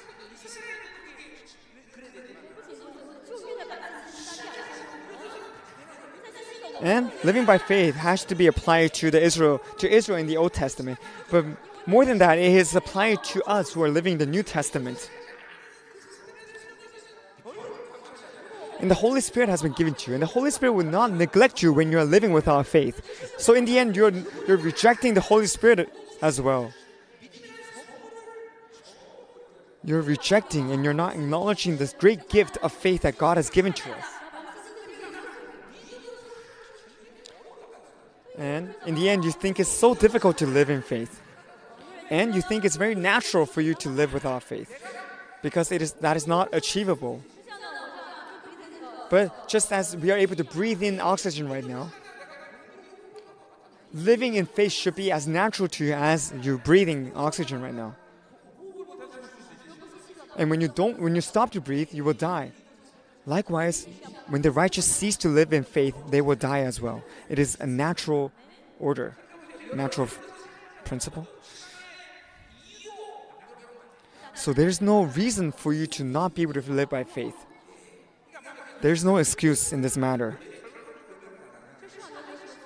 Why will the people of the world face destruction in the end? And I'm talking about the unbelievers. And it's because they don't believe in God. But even people who are saved, if they live faithlessly continuously, then they're also going to be faced with destruction, or they will have to face that judgment and pay the price for their faithlessness.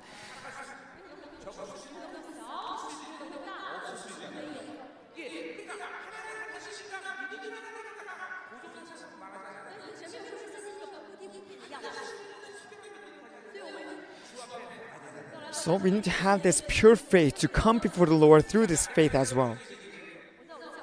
In my church, I say this. When you continue to repent, in the end, the focus of repentance, you will cease to repent for your disobedience, but rather you repent of the times that you lived without faith. You repent for the times that you have not loved. What does it mean to not believe? There's no limitation to that capacity. Let's say you gave $100 to somebody who is in need. Then you repent for not giving that person $1,000 or $1 million. And let's say you have loved a person, you have cared for that person, but later on you will repent for not fully loving that person and fully taking care of them. When you live by faith continuously, this is what is going to happen. So that's why you can never boast of your deeds, because there's no limitations in love. Even though you believed, you will repent. Even though you have loved, you will repent. So if you're still repenting regarding these famous sins, then you're not at that level yet. But if the level of your holiness becomes deeper, then you would repent with your faith. Repent regarding your faith. Look at Paul. Look at what he said. He was at the climax of his spirituality. I think it was 1 Corinthians chapter 1. He says he's the lowest of the sinners. How is it possible that he confesses such things?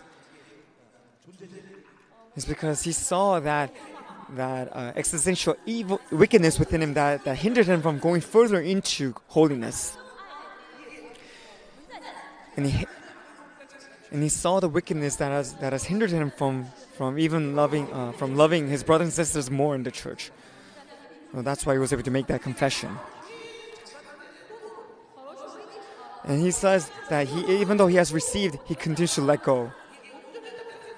Even though he thought he was perfected, he would continue to let go of that mindset and seek more. So living in faith, when you live in faith, you will start to see how your faith grows and matures. I'm sorry I'm talking about such high-level things, but I can see a lot of you are having difficulty understanding this concept. So let's move on. Let's move on to verse 9. The head of Ephraim is Samaria. The head of Samaria is only Remaliah's son.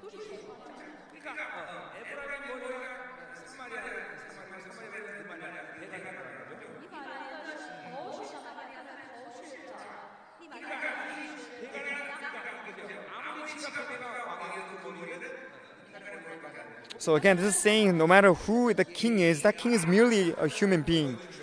So even though Ephraim is trying to destroy you while cooperating with Aram, then this nation is going to disappear in 12 years. And this same word is spoken to Judah. If you do not stand firm in your faith, you will not stand at all. This is the price that they have to pay for their faithlessness. If you do not stand firm in your faith, then you will also be destroyed.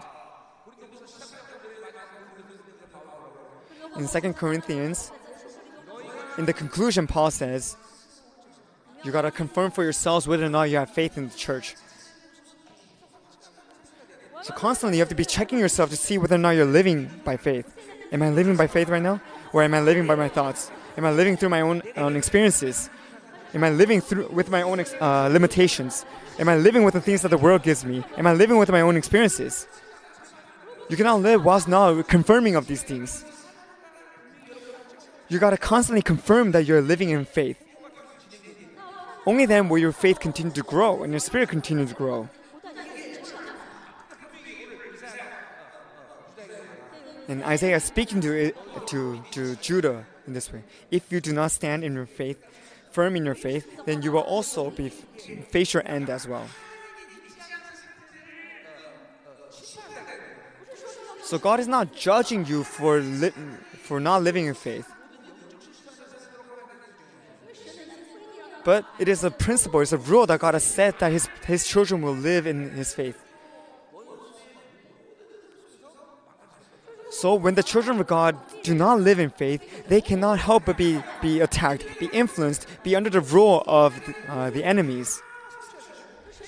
So when you live in faith, because God has taken care of everything, He says, I have taken care of everything. So all you have to do is believe that I have done everything. That staff, they would be healed. But they disobeyed. And that's why they faced their end.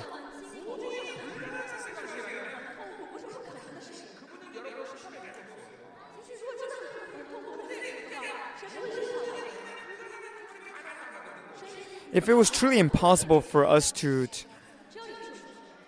do it, then God will not judge us. God will not strike us when we are not living by faith. But because He has resolved everything and has fulfilled everything for us, and all we have to do is believe for us to reach that state, that's why He will strike us and judge us when we are not living by faith. because that possibility is within him, and not in anywhere else.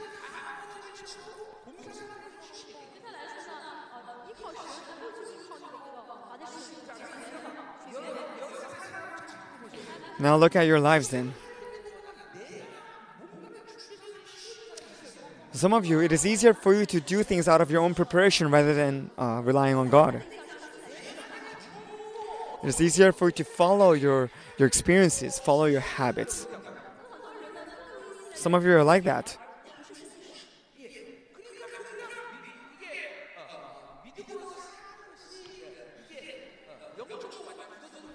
And that's why living by faith is already spiritually too spiritually hardened and bound within you. And it has become easier for you to follow your flesh than the Spirit. So some of you, how easy is it for you to watch a movie? It's not difficult to stop yourself from watching a movie at all. But there are some of you who it's very difficult to make yourself watch a movie. But right now, this echo is really a huge issue for me. So I'm still struggling with a headache, and I'm not even sure if you're receiving grace from this sermon right now. But for me, it's a great torment that I have to listen to my voice delayed.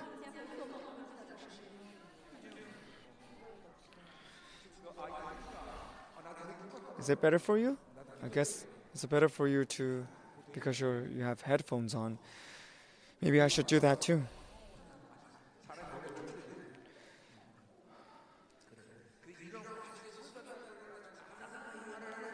The reason I'm saying this is because I want you to acknowledge me that I'm preaching out of such difficult situation in such a difficult situation.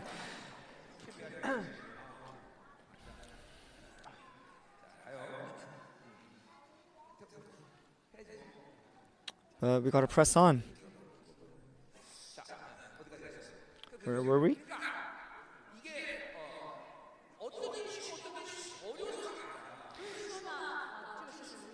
I'm not saying this is easy and that is difficult, but what is your choice? What do you choose to follow? For some of you, it is difficult to force yourself to watch a movie. But on the other hand, some people, it's very easy to watch a movie. Some of you, it's very easy for you to go shopping, but others, you have a lot of difficulty making yourself go shopping. So that in itself is not a huge issue. But the issue is, what is your choice? Are you going to choose to live in the Spirit, or are you going to choose to live in the flesh? Are you going to walk on the path of the Lord, or are you going to walk on the path of the enemy? Are you going to choose the will of the Lord, or are you going to follow after your desires, your own expectations, your experiences, your habits? If I was Ahaz, then I would not build such a difficult tunnel. Why would you dig such a tunnel? Just believe in God. Believe that God is going to protect you.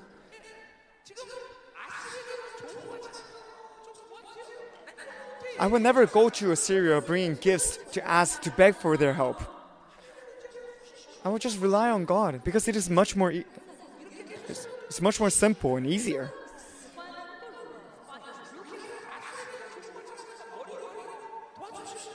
But this was easier for Ahaz to do. It was easier for him to go to Assyria to ask for help and to construct that tunnel. So right now, you gotta confirm whether or not you have been living by faith. Do you have faith within you or not? You need to open your eyes objectively and see yourselves. Are you living in faith, or are you living without faith? Are you still holding on to your own expectations, your desires, your experiences? Is it easier for you to make that decision?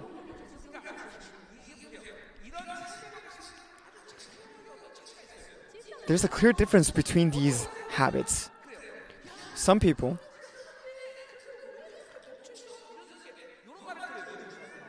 you may say, "Oh, if you do this, then it's going to be way easier. Why do you choose to walk on the narrow path?" For example, people like Daniel.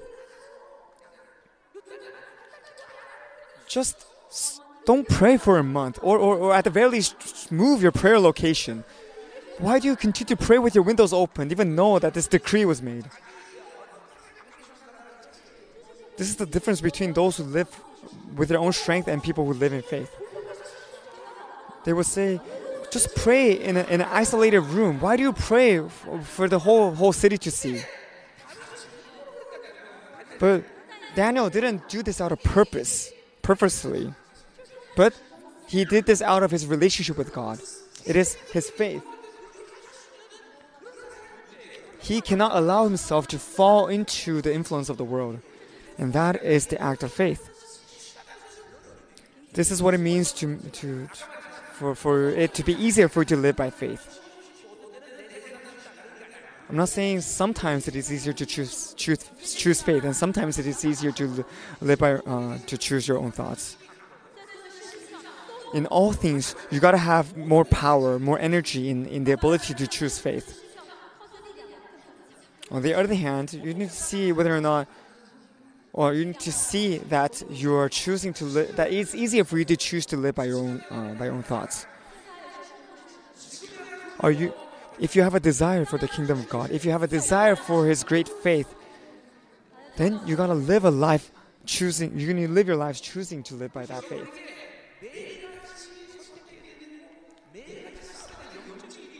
Every day you gotta choose to live by faith. You gotta fight and engage in spiritual warfare to maintain that faith. If you do not have that sense of direction, if you don't have a determination to fight, then in all things you're going to be faced with your own limitations and choose your own, make up your own minds. But when you continue to choose to live by your own thoughts, you will be faced with your own limitations. But people who live by faith, you will not be faced with any limitations. Because there's no limitations in God.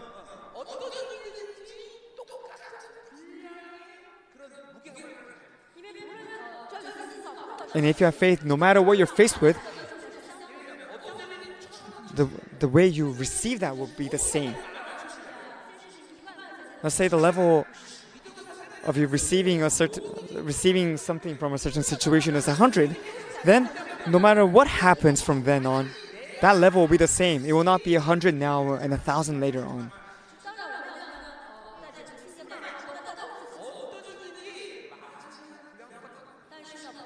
So in every circumstances that you're faced with, the level that you receive will be the same.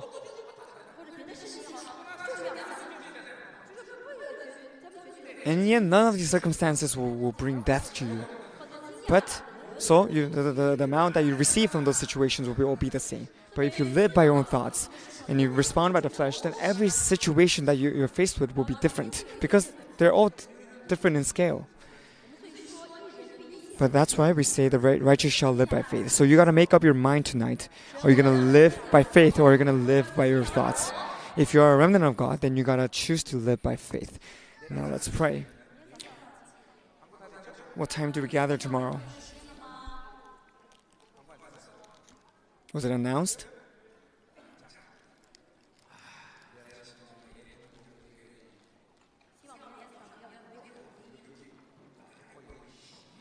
And please fix the echo tomorrow because it's very difficult to bear.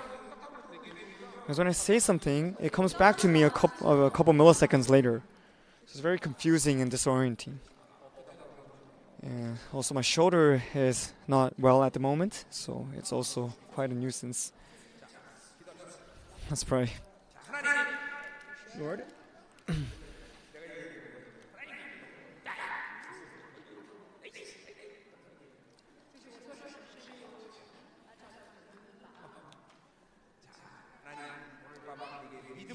Lord, tonight, pour your faith upon us. Lord, help us to confirm that we are people of faith from tonight on. The only way of life that for the children of God written in the Bible is for that the righteous shall live by faith. It's because we are your beings. And this is a gift that you have given to your beings. And this is the way of life, that's lifestyle that you have designed for your children. So Lord, would you help us to know and confirm of this way, this life of faith. Help us not to neglect this faith anymore. Help us not to live by our own ways and our own methods. And you're requiring this faith from the remnant of the end times. So Lord, help us to get rid of all of this unbelief and all this strength of the old self that has been oppressing the new self.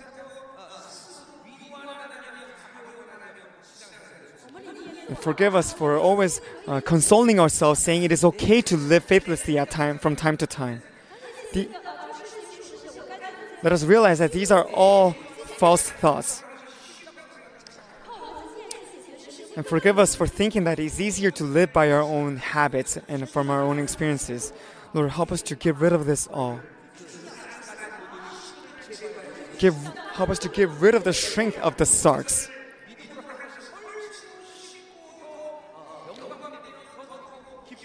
And would you make it easier for us to live by faith, to stand, to come before you and to stand in your glory.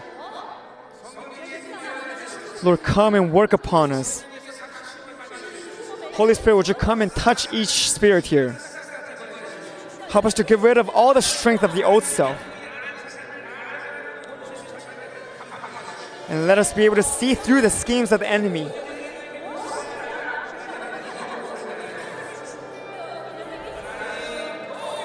Lord, continue to anoint us.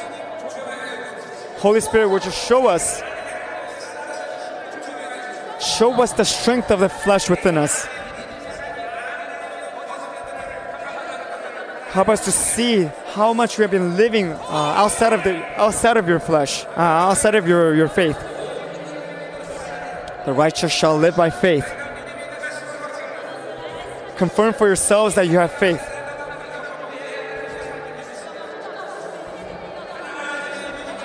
Help us to confirm of this daily.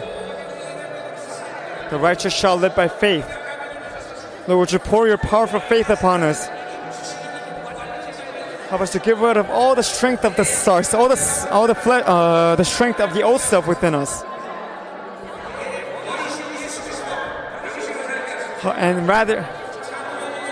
But finally, let us be able to live by faith. Live according to the head of the church, who is Jesus Christ.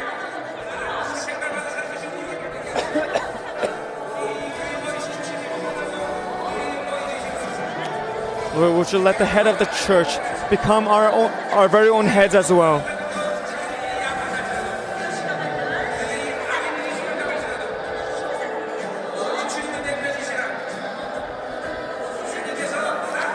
And even when our enemy schemes, plots against us, help us to realize that God is on our side. And not lose faith and become afraid and discouraged. But rather help us to hold on to this ultimate victory and fight on. And not waver in this faith.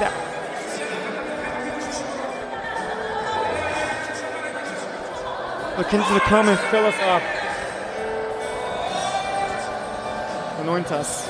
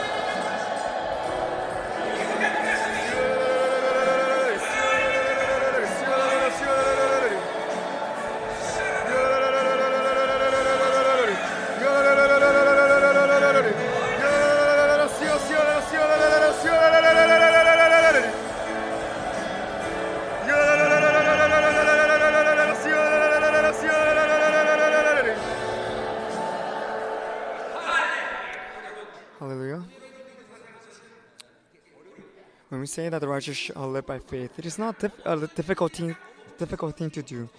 It just means whatever happens, you stop and ask the Lord for help. Lord, what should I do? Like that.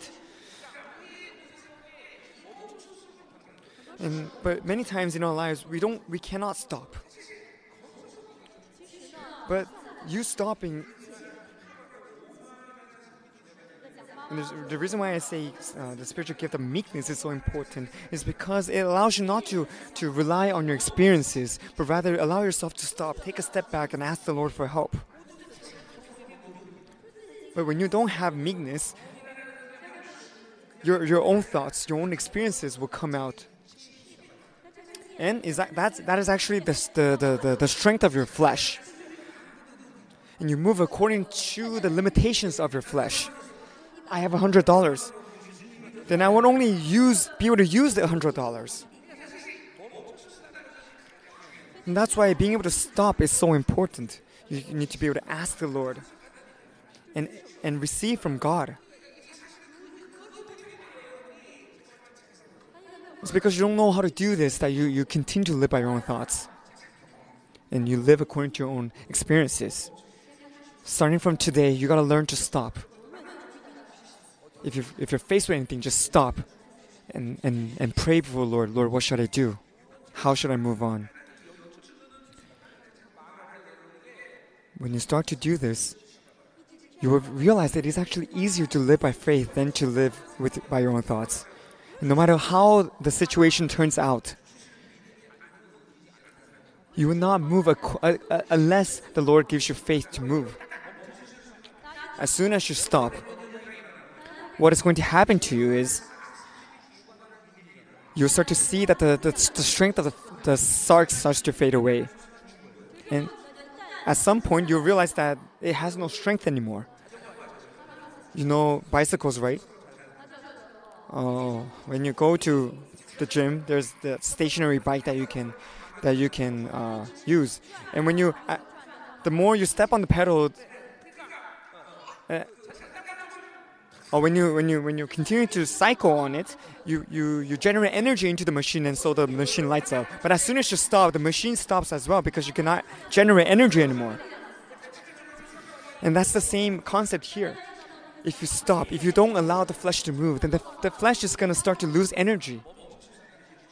So that is the importance of being able to stop. So starting today, you got to learn to stop and become quiet, become calm. Then you will realize, it is easier for you to live in faith. So what you have to believe in is, you have to believe that the Lord is interested in His children. He is interested in all areas of your lives. And that the Lord is guiding the path of His children. And He supplies everything that the child needs. And He's going to lead His children to victory. But when you can't believe this, that's when you move yourself. That's when you move according to your own thoughts. You have to realize that the Lord loves you more than you realize. And He wants to take care of everything for you. He wants to give you everything. And He wants to bring you to victory. But since you don't believe in this fact, that's why you move for yourself. You live for yourself. But if you fully believe in the Lord, then you will not allow yourself to live according to your own thoughts.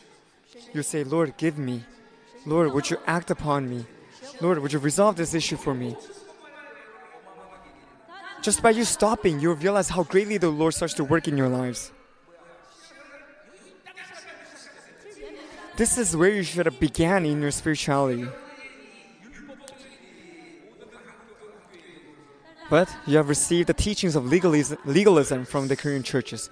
And that's why you are taught to try very hard, to put in a lot of effort. You got to be a hard worker to be acknowledged. I think every one of you is affected in this thing, in these teachings. Because that's how you were raised, that's how your parents were raised. And that's how you were taught in schools. And that's why now you have come to the point where it's very foreign and difficult for you to live in faith. But a new season upon us. So God is going to teach you how to live by faith. You got to reach the Sabbath rest of faith. And also realize that living by your own thoughts is so dangerous. Because who is in charge of thoughts? Of course, the Lord can take charge of your thoughts, but the evil spirits, the enemy, can also influence your thoughts. Because the enemy was the one that put the thought of selling Jesus Christ into the mind of Judas Iscariot. So when you live by your thoughts, you're always allowing an opening for the enemy to come and attack you. But when you lay down your own thoughts and allow the Lord to think, then you would live according to the new self. And you will follow along the will of God. That has to be inscribed within your mind. That when you live by your own thoughts, you're living on a very dangerous path. And you are very susceptible to the deception of the enemy. The King of Kings, the creator of heaven and earth, the one who is in charge of this universe. You have to live according to his thought. And you got to receive his thought and live according to it. Amen? So rest up well tonight. And enjoy your breakfast. You have to eat breakfast, okay? Because it is prayed for already. And you gotta stay healthy.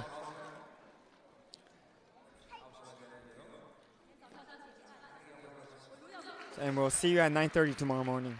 Let's turn all the glory to God.